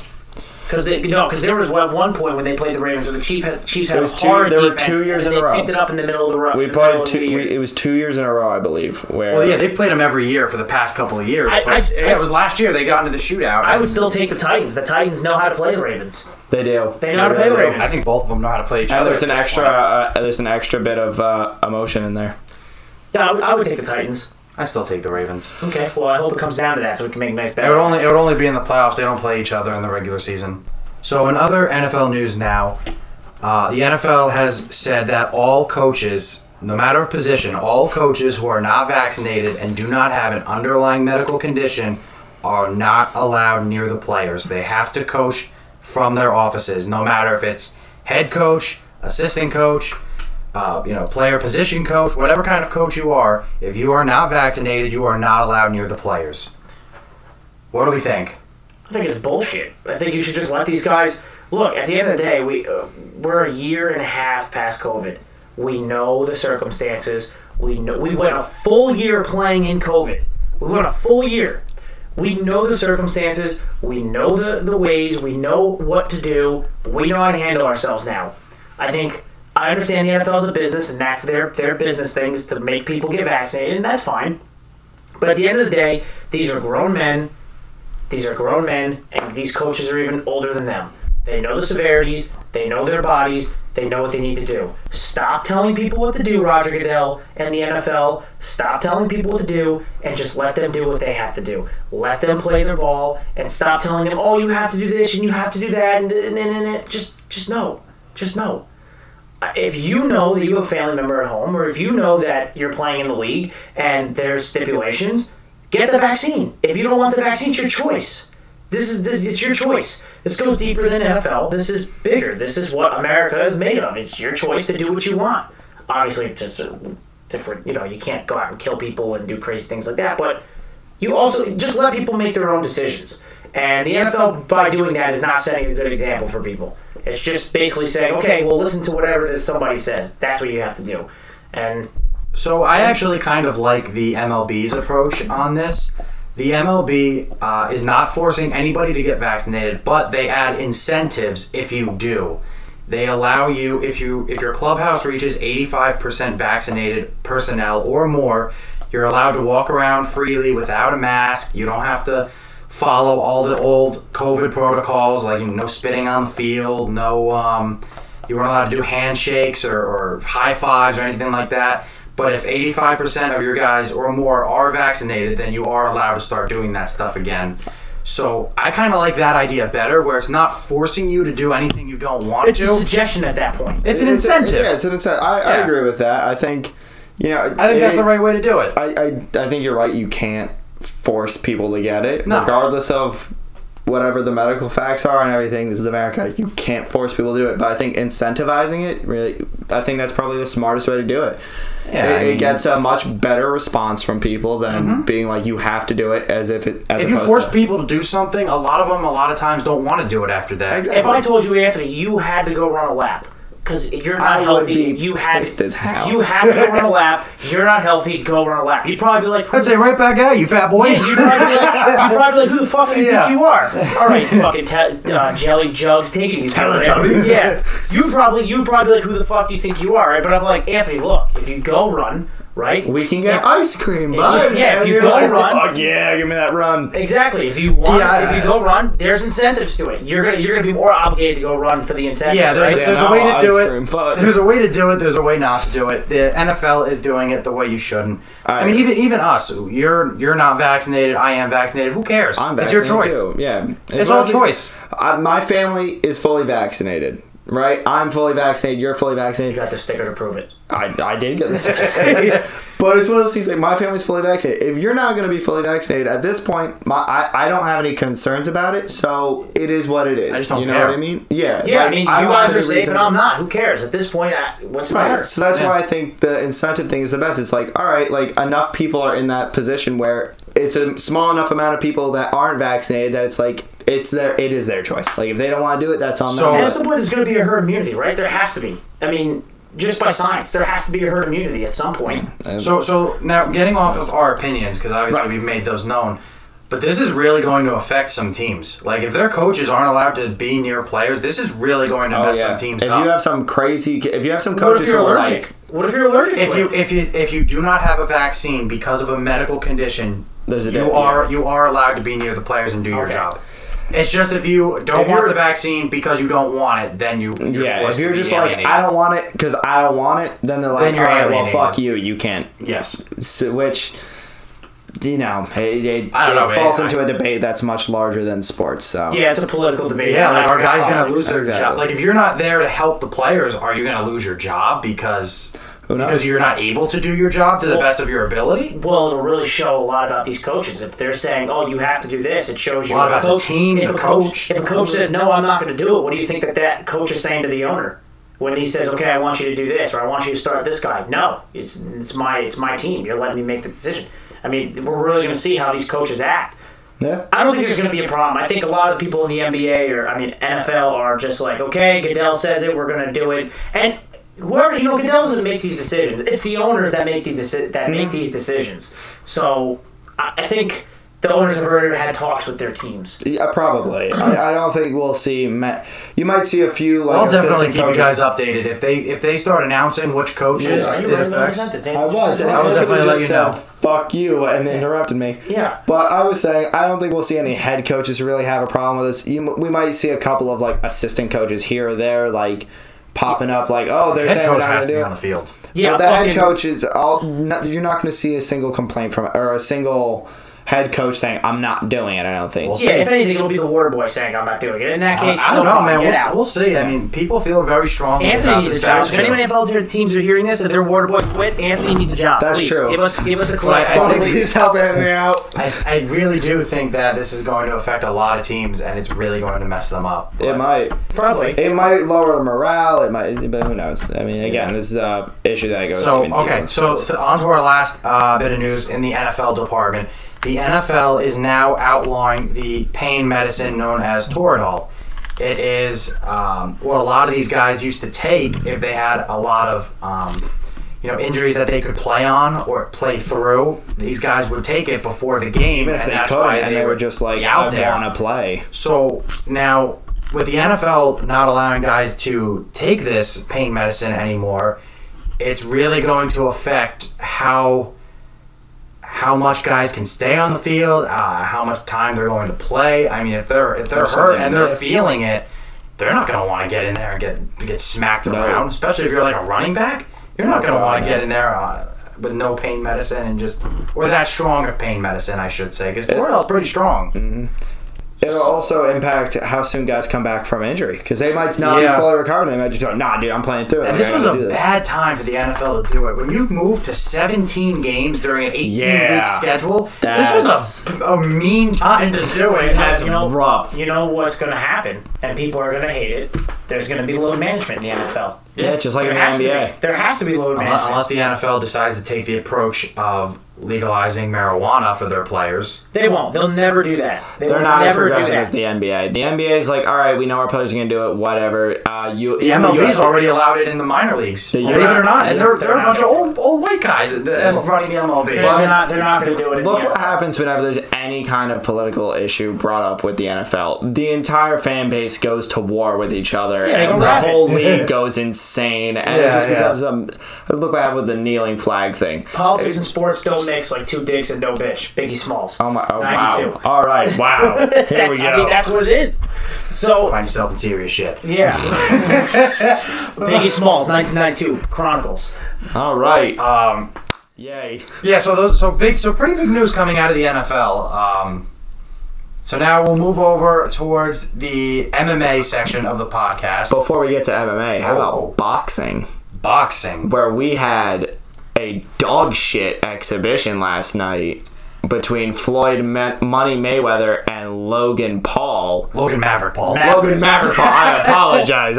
Came out with the Charizard chain. I can't, But, oh my God, did it look like Floyd wasn't taking that seriously. No, not at all. And, I mean, the whole event it felt like it was an event that, like, people knew it was gonna come. People knew it was coming, and then there was like almost no hype for it. And then the event happened, and everyone was like, "Oh shit, I gotta buy this!" Like people forgot. I kind of like the previous matches better. The matches leading up. Who was it? Hurd, I believe. Hurd and Avila or something. Arias, I think his name was. They put on a phenomenal. That was a great fight.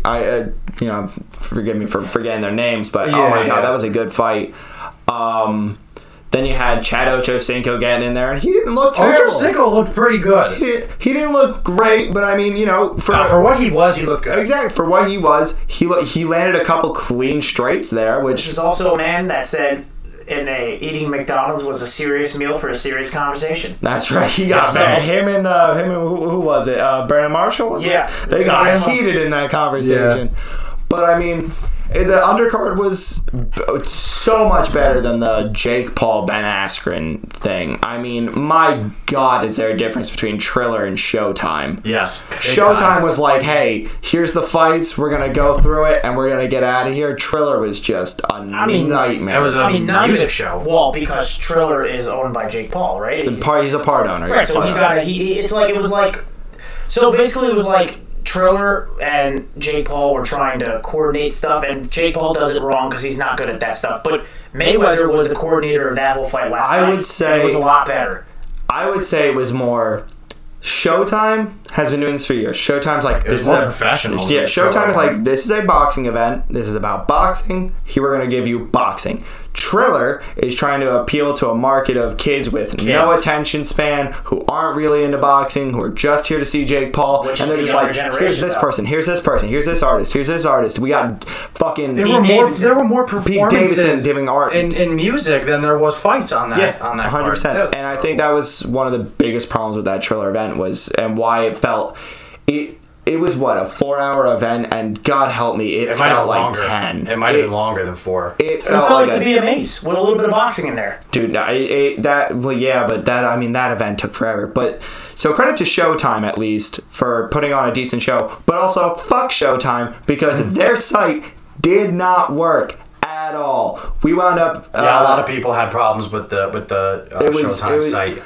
I'm not going to out anyone here. We may or may not have had to watch it on a live stream on TikTok because there were stream sites that weren't working, and because Showtime took our money and would not actually show us the stream. I heard multiple people had the same issue. They paid to see it and then weren't able to watch. Besides that, from the fight, Obviously, Mayweather wasn't trying his hardest. It was pretty obvious. He did his usual thing. Trying too hard. Logan Paul He tried in went out that there and first got 2 rounds. He tried way too hard. That first 2 rounds gassed him. He was And then- gassed, but he's look. I'll give Logan this. He's a better fighter than his brother.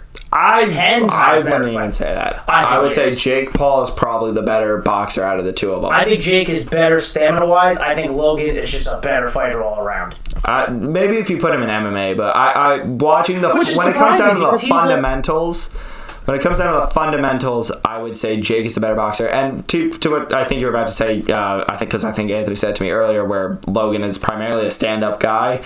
He's not. He has. He's a wrestler. He's a wrestling background. Exactly. So that's why he should be in the MMA. He shouldn't be boxing. But 100%. look. It was what it was. It was what it was. We watched the best boxer, one of the best boxers ever, versus a YouTuber. It was what it was. People don't go into this thinking that it was going to be the greatest fight of all time, or we're going to see all these different things. Go into it for what it was. Floyd Mayweather's gonna bob and weave and tire him out, and then pick his shots when he feels like doing it. And then you're going to get a hug fest like you did with Manny Pacquiao. That's it. So the unofficial scorecard for that Mayweather-Paul fight I'm guessing only had Paul winning 1 round. first Yeah. round? No. Second Really? round. Second round. Wasn't Second even the round. first. Wow. No, they man. had Floyd winning the first. Well, because Floyd won the first because that when he went on that montage of hits, he didn't really hit Floyd. He was hitting his That's blocks. true. Yeah. I will say this, something I just saw, so speaking of Mayweather and what he's done, so, this was essentially just a money grab for It was Floyd. because he came spends in- money faster than he makes it. I don't know if that's physically possible, honestly. He but, does. It's possible with him, unfortunately. Speaking of, this being a... Shout out Aunt Gabriel for that bit of information. There you go. Speaking of Floyd, just making this a money grab and like he's in it for the entertainment. Do you know what the highest grossing fights of all time are?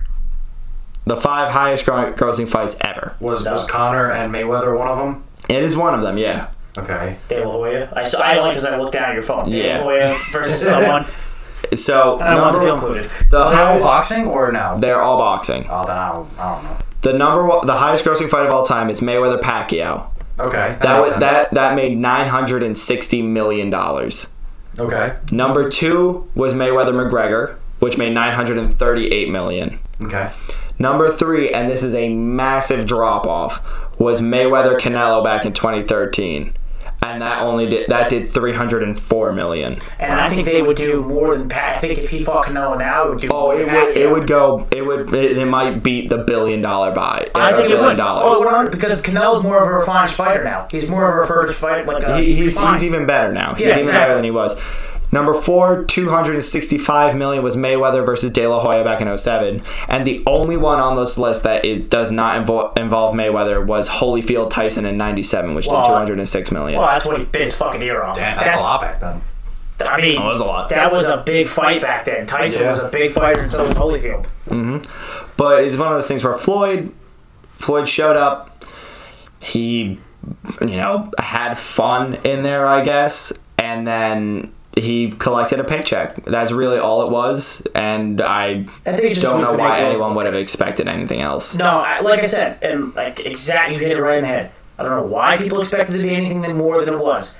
It was what it was. A YouTuber versus the best boxer, one of the best boxers ever. That's what it was, people. Don't look at this anymore, because that's what it was. This wasn't like Jake Paul and Tyron Woodley is going to be, where Jake's the one with all the leverage, and Tyron Woodley is a dude who's on a 4-fight losing streak and wants to become.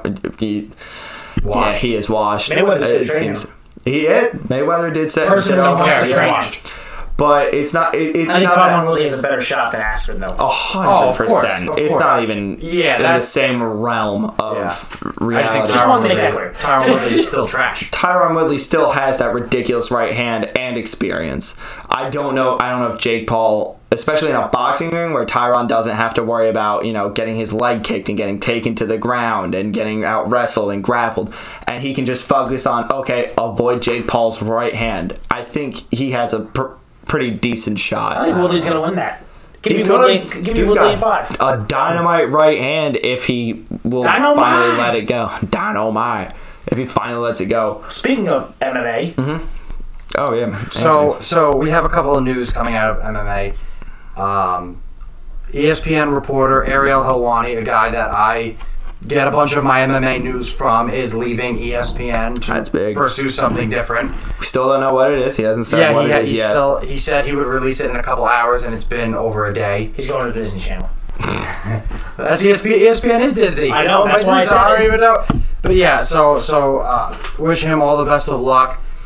And we have Paulo Costa has withdrawn from his main event against Jared Cannonier on August 21st and will be replaced by Kelvin Gastelum, once again, the second consecutive Paulo Costa fight where Kelvin Gastelum is stepping in on short notice to replace him. Did not go well for Kelvin in the last time. No. Got absolutely pieced the fuck up by Robert Whittaker. Just completely outclassed for 5 rounds. Yeah. So we'll see if this goes any better. Well, Robert Whittaker is the true Number one contender for the belt. middleweight title, Yeah. hands down. And the only reason he hasn't got it yet is because him and Izzy are on different schedules.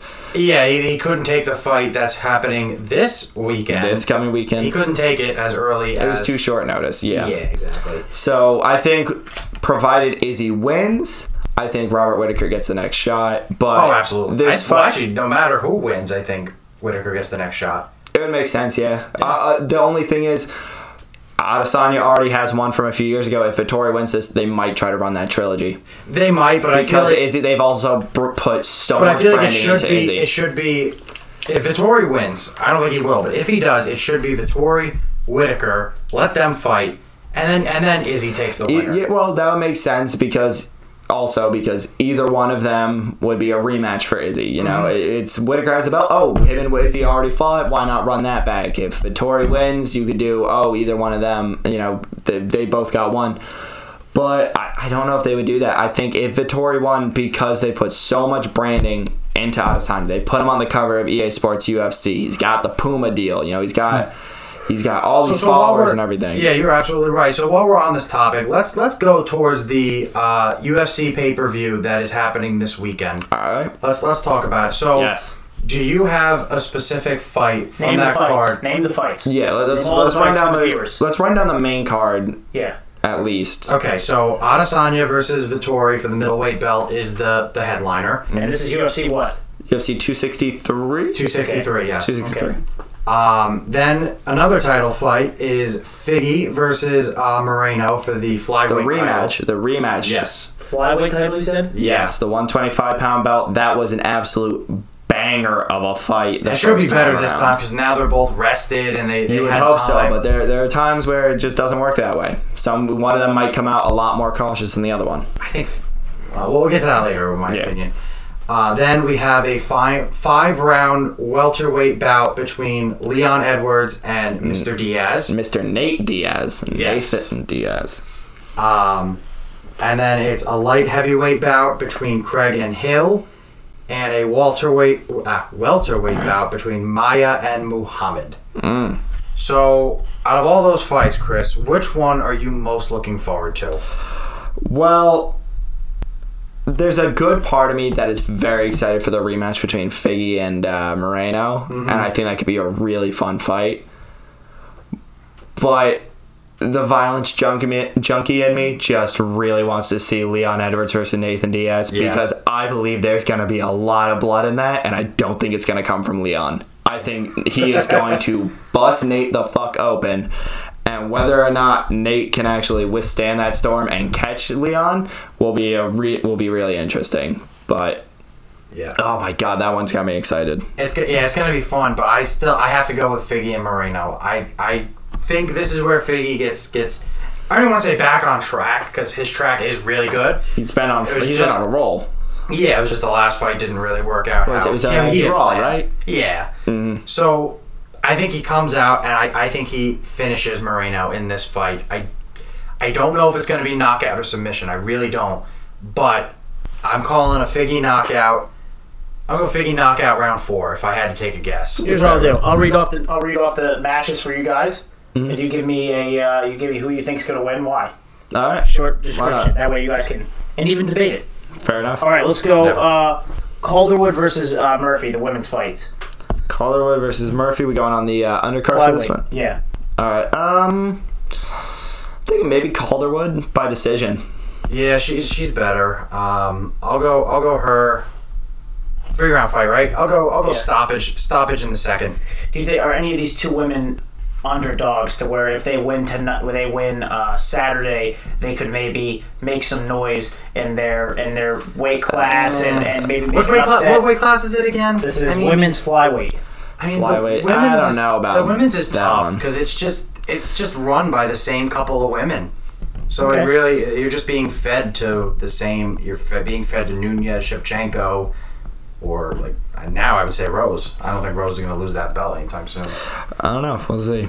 All right, lightweight, Andrus versus Stewart. Andrus versus Stewart. Sorry. Let me see. Where is this real quick? Eric Anders versus Darren Stewart. I'm going with Darren Stewart on this one. I'm sticking with the British. You know, I love my fellow Brits. I don't like British people. All right, fuck you then. That's it. Yo, real quick, because you're starting here on the prelims. I just want to say, on the early prelims, gotta give a big shout out. Chase Hooper is fighting once again. Nice. Fucking love that kid. He takes an absolute beating every time he goes out there. The poor kid. But he somehow, more times than not, manages to get the win. He's learning. He's getting there. I love that kid. I love watching him fight. Who's the opponent? He is fighting Steven Peterson, who has a lot of tattoos. But you know what? I'm still going with my boy Chase Hooper, going with the curly hair boy. Yeah, I don't want to root against Chase Hooper. I'm not gonna lie. I love his sense of humor. It's really refreshing to see a UFC fighter with a sense of humor. He's a so much fun to watch. But continue, Vin, with where you were at. Sorry. Welterweight bout, Maia, whatever his name is. Maia? Yeah, versus Muhammad. Damian Maia's getting pretty old now. Muhammad. Yeah. Taking Bilal. Yeah, Maia's just not. I poked to Leon. Yeah, he's just not where he was. I mean, he's not the guy. Fair enough. I think I might go with Maia on this one just because I don't know if I've really seen the kind of ground game from Muhammad that can handle that. Mm-hmm. But, you know... So you think he's going to submit him? Or you think... I think Damian Maia could... Well, I think Damian Maia will submit Bilal Muhammad. But also, really want to say, really weird how they have Bilal Muhammad and Leon Edwards on the same card right after each other when in their last fight, Leon Edwards, I poked Muhammad, and the fight was called off. Why not just run that back? That seems like an unnecessary loose end. Leon Edwards got a better fight. Leon Edwards got a much better fight out of the deal. I mean, so that's why. Why would you want to run it back and you're getting a better fight? Well, in terms of publicity, yes, he got the better fight. But in terms of actual rankings, Muhammad got the better one because Nate's not even ranked at welterweight. So yeah, but it's still Nate Diaz. It's still a big name. Yeah, like Ariel Helwani said earlier, actually, was he said he called him a superstar. He's one of the few superstars where like you hear Nate Diaz is fighting and you're like, well, I want to see that dude. That's how I am.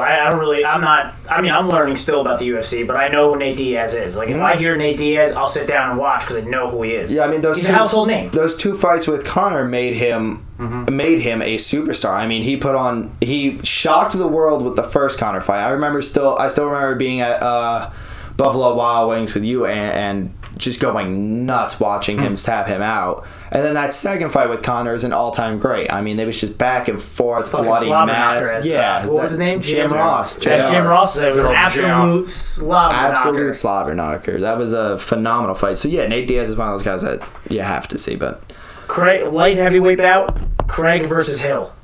That sounds like someone's full name. Craig Hill. Craig V. Hill. It's very bland. I'll give him that. It's very bland. I think I'm going to go with Paul Craig on this one by knockout in the first. Yeah, I don't really have an argument against that one, to be honest. Paul Craig's got some heavy hands, man. All right. Edwards versus Nate Diaz. That is a welterweight bout. I'm going 5-round decision by Leon Edwards. I think he's going to piece Nate the fuck up. I'm going Edwards, Dr. Stoppage in the 4th round. That's not a bad call. I'm going Nate Diaz in 2. Nate Diaz in 2. Bro, don't you know 6th round is when Nate Diaz gets going, man? Right after the 5th, bro, if it went 1 or 2 more, Nate Diaz was really going to get cooking. Nate Diaz is 2. Nate Diaz in 2.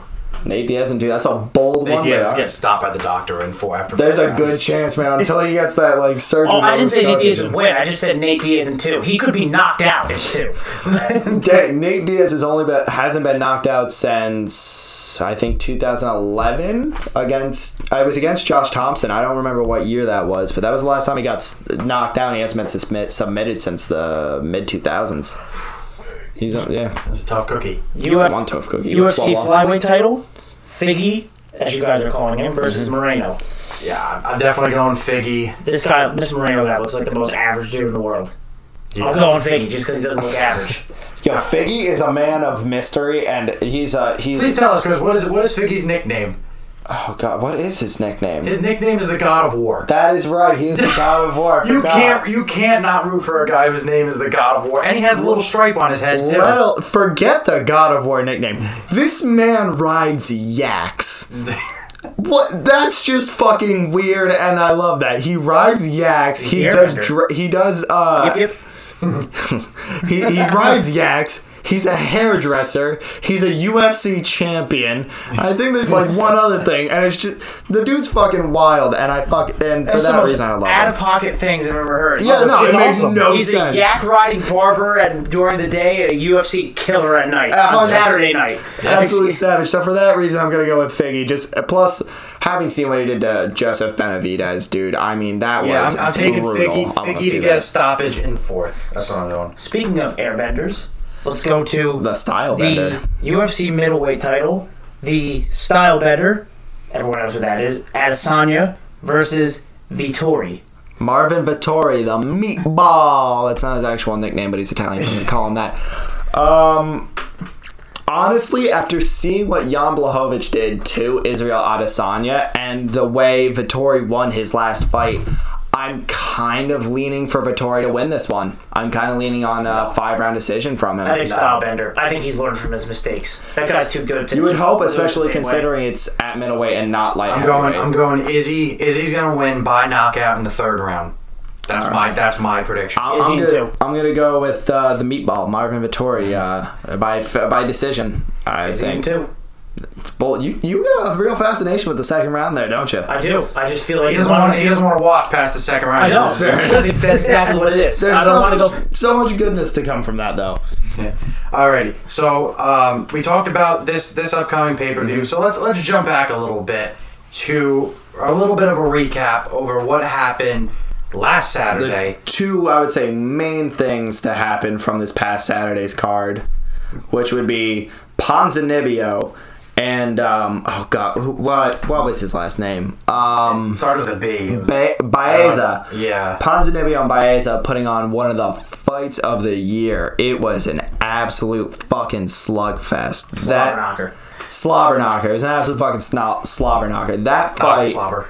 And, wow. All right, we're switching it up. Okay. That fight was ridiculous. That was 3 rounds of 2 dudes just throwing bombs at each other and kicking the shit out of each other's legs. I don't know. So I have the stats here. If you're curious, I would love to hear them. Love to hear them. Total strikes 122 for Ponzinibbio. I'm gonna always say his first to 104. Okay. Significant strikes 121 to 104. The total strikes that they attempted 271 to 249. I mean, for a 3-round fight. That is the head strikes for Ponzinibbio was 98 out of 245. Whereas the other guy only landed 36 head hits. Dude, yeah, no, that's a lot of blows to the head. Yeah, no, Ponzinibbio was. But Baeza definitely targeted the leg. He did. I mean, especially 44 official strikes. He came right out in that first round and started chopping Ponzinibbio's leg, and it looked after that first round like he was just gonna chop it all the way to a victory. Usually if a guy comes out and attacks the leg, and he attacks it well. Yeah, especially lately in the UFC, it's been a recipe. It's been a complete recipe for success. Just attacking the legs, be patient, just keep going for it. It's not even the thigh kicks like it used to be. Then now it's just people are just aiming for the thin meat on the calves, man, and your legs just can't take that kind of punishment. Just be careful how you're kicking, or you might break your leg. Oh, Chris Weidman. All right, so I have a question. Yes. Move a little bit forward here. I have a good question. Is there anything that has been announced officially, or that will be getting announced, that you think will be fight of the year coming up? Holloway versus Yair Rodriguez has to be an absolute contender for fight of the year. And do you know, for the audience, what UFC that will be? UFC what number? Have they announced that yet? I don't believe it's not going to be a pay-per-view because it's after the... Holloway and Rodriguez is a UFC fight night on July 17th. That's it. It's after the Poirier-McGregor card, I believe. I think it might be the week after, isn't it? It is. So there you go. That is two absolute banger main events, one week after another. And I think there's a third big main event that was announced for July, wasn't there? For July? I believe so. Well, the Poirier-McGregor card has some good. I know that has some good, but I believe there was a third main event. Well, there was Sandhagen versus Dillashaw. That's it, yeah. Yeah. That one looked... hopefully, Corey Sandhagen can absolutely knock Dillashaw. You know what, though? You know what a fight is not going to get a ton of credit, but could absolutely turn into a really good fight? What's that? Knocker. Korean Zombie versus Dan... I'm going to pronounce this wrong. I don't know how to pronounce IGE. I always forget if it's Ige or Ige. I think it's Ige. I think it is Ige. That one really... That's going to be a good fight. That is a much closer fight night. It's the headliner for June 19th. So that one's coming up. That one, yeah. Well, that's going to be a good fight. That really could be. I mean, Korean Zombie brings it every single time he steps foot in there. I mean, he is just a wild dude. And for, again, we brought Chris here for exactly this reason. UFC's talk, that's what we want to bring to our podcast is UFC, because not a lot of people are doing that, but it's big. People love it. People love UFC right now. It still is one of the biggest, fastest growing sports, man. So I want to hear from you, and you too, Anthony. Who is maybe a fighter in any weight class that's maybe at the bottom of the totem pole right now, but you can see being a superstar potential, and not only by superstar by the personality, but a superstar fighter potential? Chase Hooper. No, as much as I love Chase Hooper, I wouldn't say him. He kind of looks like the guy from Zoe 101. Yeah, he does. He kind of looks like Chase from Zoe 101. Yeah, he does. Fighter at the bottom who... Not even at the bottom, just who's not getting enough recognition. Oh, man, who's not getting enough recognition?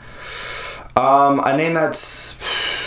I mean, Hamzat's on his way up real fast, but who knows if that's going to last. Another good fighter from the featherweight division. I mean, he hasn't fought in a while, but Zabit is... Once he was the one with COVID, right? I believe so. COVID kind of derailed his career a little bit. Magomed Sharipov. That dude is... Magomed Sharipov. Did you just cast a spell on us? Yeah, try saying that 3 times it's fast. the Russian names, man. That dude is fucking awesome to watch. Doesn't have much of a gas tank, but I think it's been like a year and a half since... Probably a year and a half. It's been a while. Yeah, since he last fought, which really sucks because the dude puts on a great fight every time. His heart's just not all there after COVID. Like, it's really... Yeah, it's tough. It really messed him up. Taking a hit. Yeah. Mm-hmm. I guess if I had to say anybody, I wouldn't say a particular person. I would say watch out for anybody in the lightweight division. And I say that because anybody can move up. It's such a wide open division, and that's what makes it the most fun division to watch. Is that any of these guys? Too. I have one. I think you know where I'm going with this. Oh boy, go for it. Sugar Sean O'Malley. Yeah, I mean at bantamweight right now, although I would. He's a good fighter. He is, but he's got the personality to do it. I'm taking Petr Yan over him any day. Yan is an evil little fuck. That dude. He's a little gremlin, ain't he? I don't know if I call it maybe a gremlin, but that dude. I mean, I remember watching a clip of him. I think eating a kick from Uriah Faber, laughing, and then just dropping him with a straight right like it was fucking nothing, and just looking at him like, what now? I mean, the dude loves to hurt people. I mean, that knee he landed on Aljamain Sterling was vicious. Wildly illegal as well. Wildly illegal. But it was, I mean, you just watch it and you're like, wow, okay, like, damn, man, like there's no He's here to hurt people. hesitation. I hope that fight happens eventually. Obviously, it's not going to happen quickly because it takes a little bit to move up in UFC. Well, but I hope I that mean, fight happens. And O'Malley- I can't wait to put some money down on that. Fair enough. I mean, O'Malley, and especially in the UFC, you see it with Conor. Conor has not won a fight at lightweight since 2016, but he's still the fifth ranked lightweight in the division. Right? Is he fifth or fourth? Conor in the lightweight division.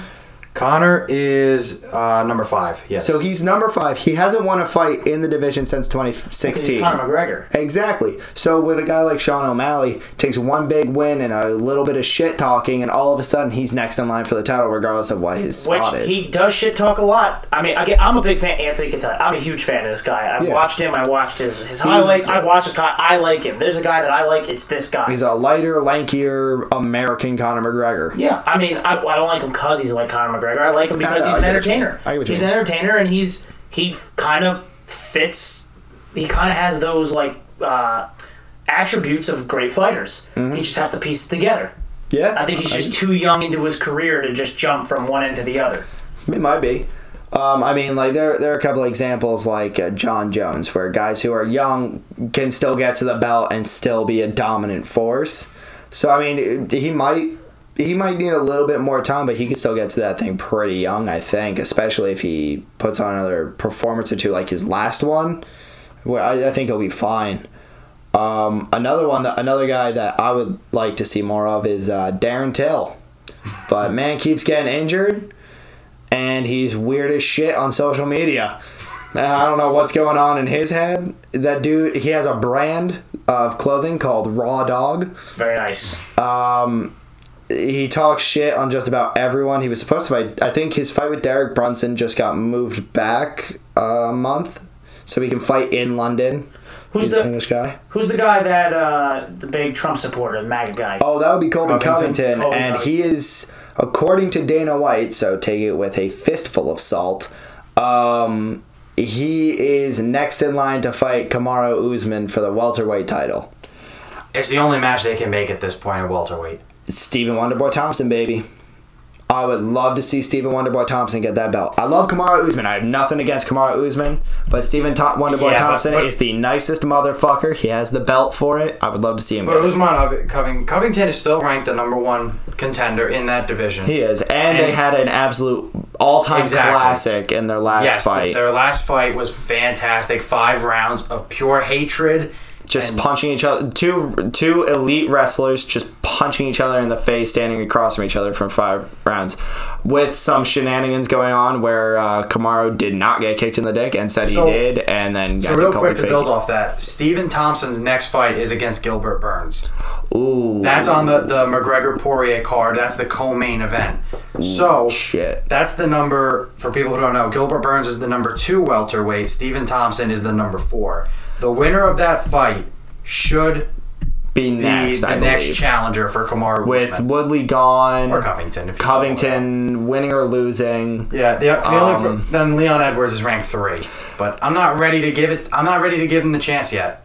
No, especially, and honestly, unless he really does some damage against Diaz. If he puts on a show against Nate Diaz, I could see giving it to him. Yeah, and he's also on I think it's a 8 or 9 win streak right now.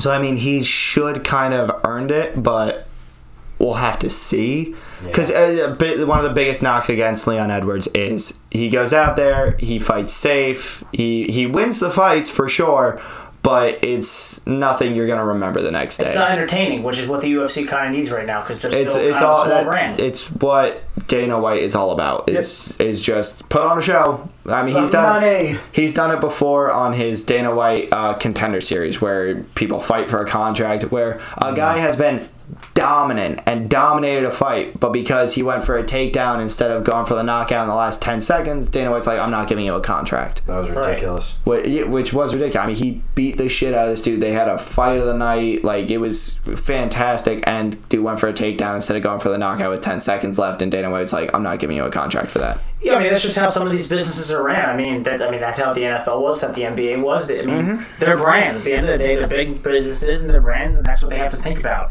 But we'll do one last question before we wrap it up. Okay. One last question. for the viewers that are new to MMA that listen, or so we'll do two things. Experienced for newer viewers and experienced viewers. Okay. What would be, I guess, the weight classes and the things to pay attention to as a new person?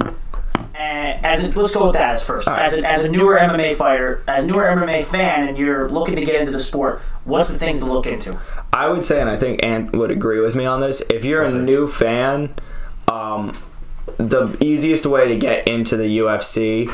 Besides watching it. Well, I mean, obviously, watching it, but the easiest way to get into this is to pay attention to the lightweight and featherweight divisions. They consistently put on, I think, the best fights. To the fuel to the train. I mean, yeah, those divisions are always like, it doesn't matter if a guy's ranked, it doesn't matter if it's the number 3 going against the number 10 or the number 5 going against the number 15. Mm-hmm. It will always be a fantastic fight. Both the featherweight and lightweight divisions will always put on a show. Yeah, the lightweight division really helped me fall in love with the UFC because it was always... I mean, Khabib was at the top, and yeah, he was just too dominant for anybody else, but the other fights that division produced and the fighters that are in that division, you got some pretty big names in that division. With Dustin Poirier, the new champion Charles Oliveira, Justin Gaethje, Dariush, Michael Chandler, Conor McGregor, Tony Ferguson. We're gonna watch up Tony Ferguson. Dan Hooker, RDA, Dos Anjos. Rafael Dos Anjos. Yeah, I mean, it's just if you're gonna learn UFC, obviously you can't learn everything in one day. So just like Chris said, take it division by division. Obviously, some divisions are ran with an iron fist, like welterweight and middleweight. Oh yeah, where there's just two people that it's dominated by the same guy or a couple guys. But yeah, pick a favorite fighter, pick a couple of favorite fighters, pick a favorite division. When I first started watching the UFC, I picked 5 guys from different divisions that I really was interested in. I watched their highlights. I was always preparing for their next upcoming fight, so I was where I wanted to be when I watched it, whether it was Buffalo Wild Wings or at my own house. So, and it helps you get into it. If you have a favorite or favorites, it really helps you get into someone to get behind, as opposed to just like, all right, well, I'll just watch this whole card and, I don't know anyone on it, but I'll sit through it. Like, have someone start off, just watch the ones with the fighter you care about. Mm-hmm. That's the easiest way to start, as opposed to like sitting down and be like, all right, well, I'm going to get into UFC. Let me just watch. Yeah, I mean, the first time I made my girlfriend sit down and watch UFC, she was like, I hate this. It's too violent, blah, blah, blah. Then she now when we watch it, she's always asking me, oh, is this guy fighting? Is this guy fighting? I really want to see, like Figgy. She's like, when is Figgy fighting again? I really want to see Figgy. And I couldn't even believe that she remembered somebody's name from the UFC. But it's because she picked a couple of people that really, she just liked their showmanship. She liked what they were about in the ring and out of the ring. And it really made her like the sport even more. Also, she had no other choice. She had to sit in the basement and watch it with you guys. That's true. Well, that's a big detail, folks. Let's not forget about that. No. But in all seriousness, I think that's really good advice for people who are watching that are newer. I guess for the audience that watches UFC and they're diehard UFC fans, I mean, what would be the biggest thing to maybe there's some insider information that you guys know that a lot of people don't know? What's the one secret you would tell them that maybe they don't know? Stay up to watch ONE FC, because ONE FC consistently puts on amazing shows, and it's so hard to get into because it's based out of Asia. And they have crazy hours that they put on shows. But if you can watch a ONE FC show, watch it, because it is so good.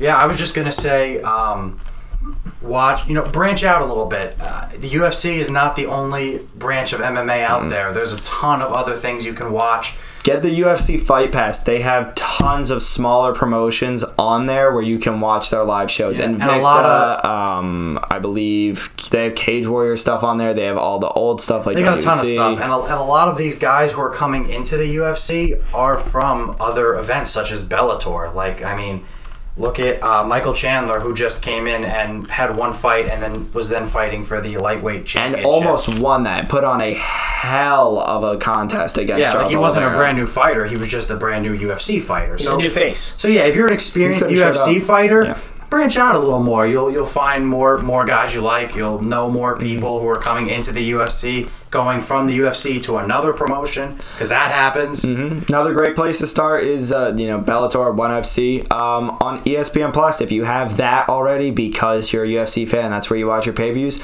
Check out the PFL, Professional Fight League. They put on really good $1 million tournaments. It's not all in one night, but they have some fighters that you might know, like Anthony Pettis, Clarissa Shields, former women's boxing world champion, phenomenal boxer. She's going to be stepping into the cage for the first time and seeing how that goes pretty soon. So, I mean, they got some great stuff over there, too. I still don't think there's anyone better than Amanda Nunes, though. I don't either. I mean, I wholeheartedly believe Amanda Nunes is currently the best woman. The only one I could see competing with her... Ever, yes. The only person I could see competing with her, aside from a rematch with Cyborg, maybe Cyborg lands a lucky punch, would be Valentina Shevchenko. Only competition for her. Yep. And I want to see that trilogy. I mean, I know Nunes technically won the first two. The second one was a razor-close decision that probably should have gone Shevchenko's way. But, I mean, at this point, they've cleared out both of their divisions. Nunes has cleared out 2 divisions, 135 and 145. Shevchenko's cleared out 125, right? That's her belt. Oh, yeah. I mean, just to have him fight again, man. They have to do whatever they can to bring in views. That's it. I mean, you would get... that fight, if you make the trilogy... could be the main event of any if they promote UFC 260 whatever, 270 whatever. If you promoted it the right way, like if the company had faith behind it and really was like, hey, look, we're getting behind these women, they are stars, that could do close to $1 million, if not over. I mean, it would be one of the biggest fights in the UFC, undoubtedly. Even if it is 2 women, which I know a lot of people tend to stray away from, but these 2 women, they're just different. They're different. Shevchenko is an assassin, and Amanda Nunes is just a dominant bully. Yeah. It's really nice lady from all, but like when she steps in that cage, she just bullies everyone she comes up against, and it's not even close. Yep. So, all right, we are coming to an end on this episode of First Ballot, and we are recording on a Monday. This will be coming out on a Tuesday. We do have some games that are coming up, and for basketball at least. So they have Bucks Nets, Nuggets Suns, which should be great.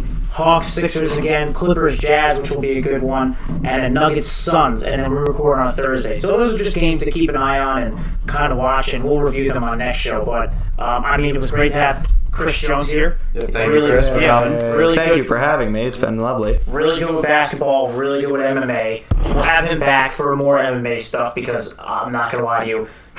He can do a lot more MMA stuff than I can, and it's going to be a shit show if you rely on me and Anthony to have a conversation about that. So, thank you, Chris, for coming. No problem. I had a great time. Thank you guys for tuning in, and we will see you Friday for Fantasy Friday. And with that note, I'm Vinny. And I'm Anthony. And this is Chris Jones. And quick shout out, Nick Aquino, for his birthday tomorrow. Enjoy yourself, man. Also, shout out to John Sachi. Sorry, I was paid to do that. You were paid to do that? Yes, I was paid to do that. I hope it was good money. Where the fuck was our paycheck? Sorry. Where the fuck did we get ice cream? I don't know. You don't get it.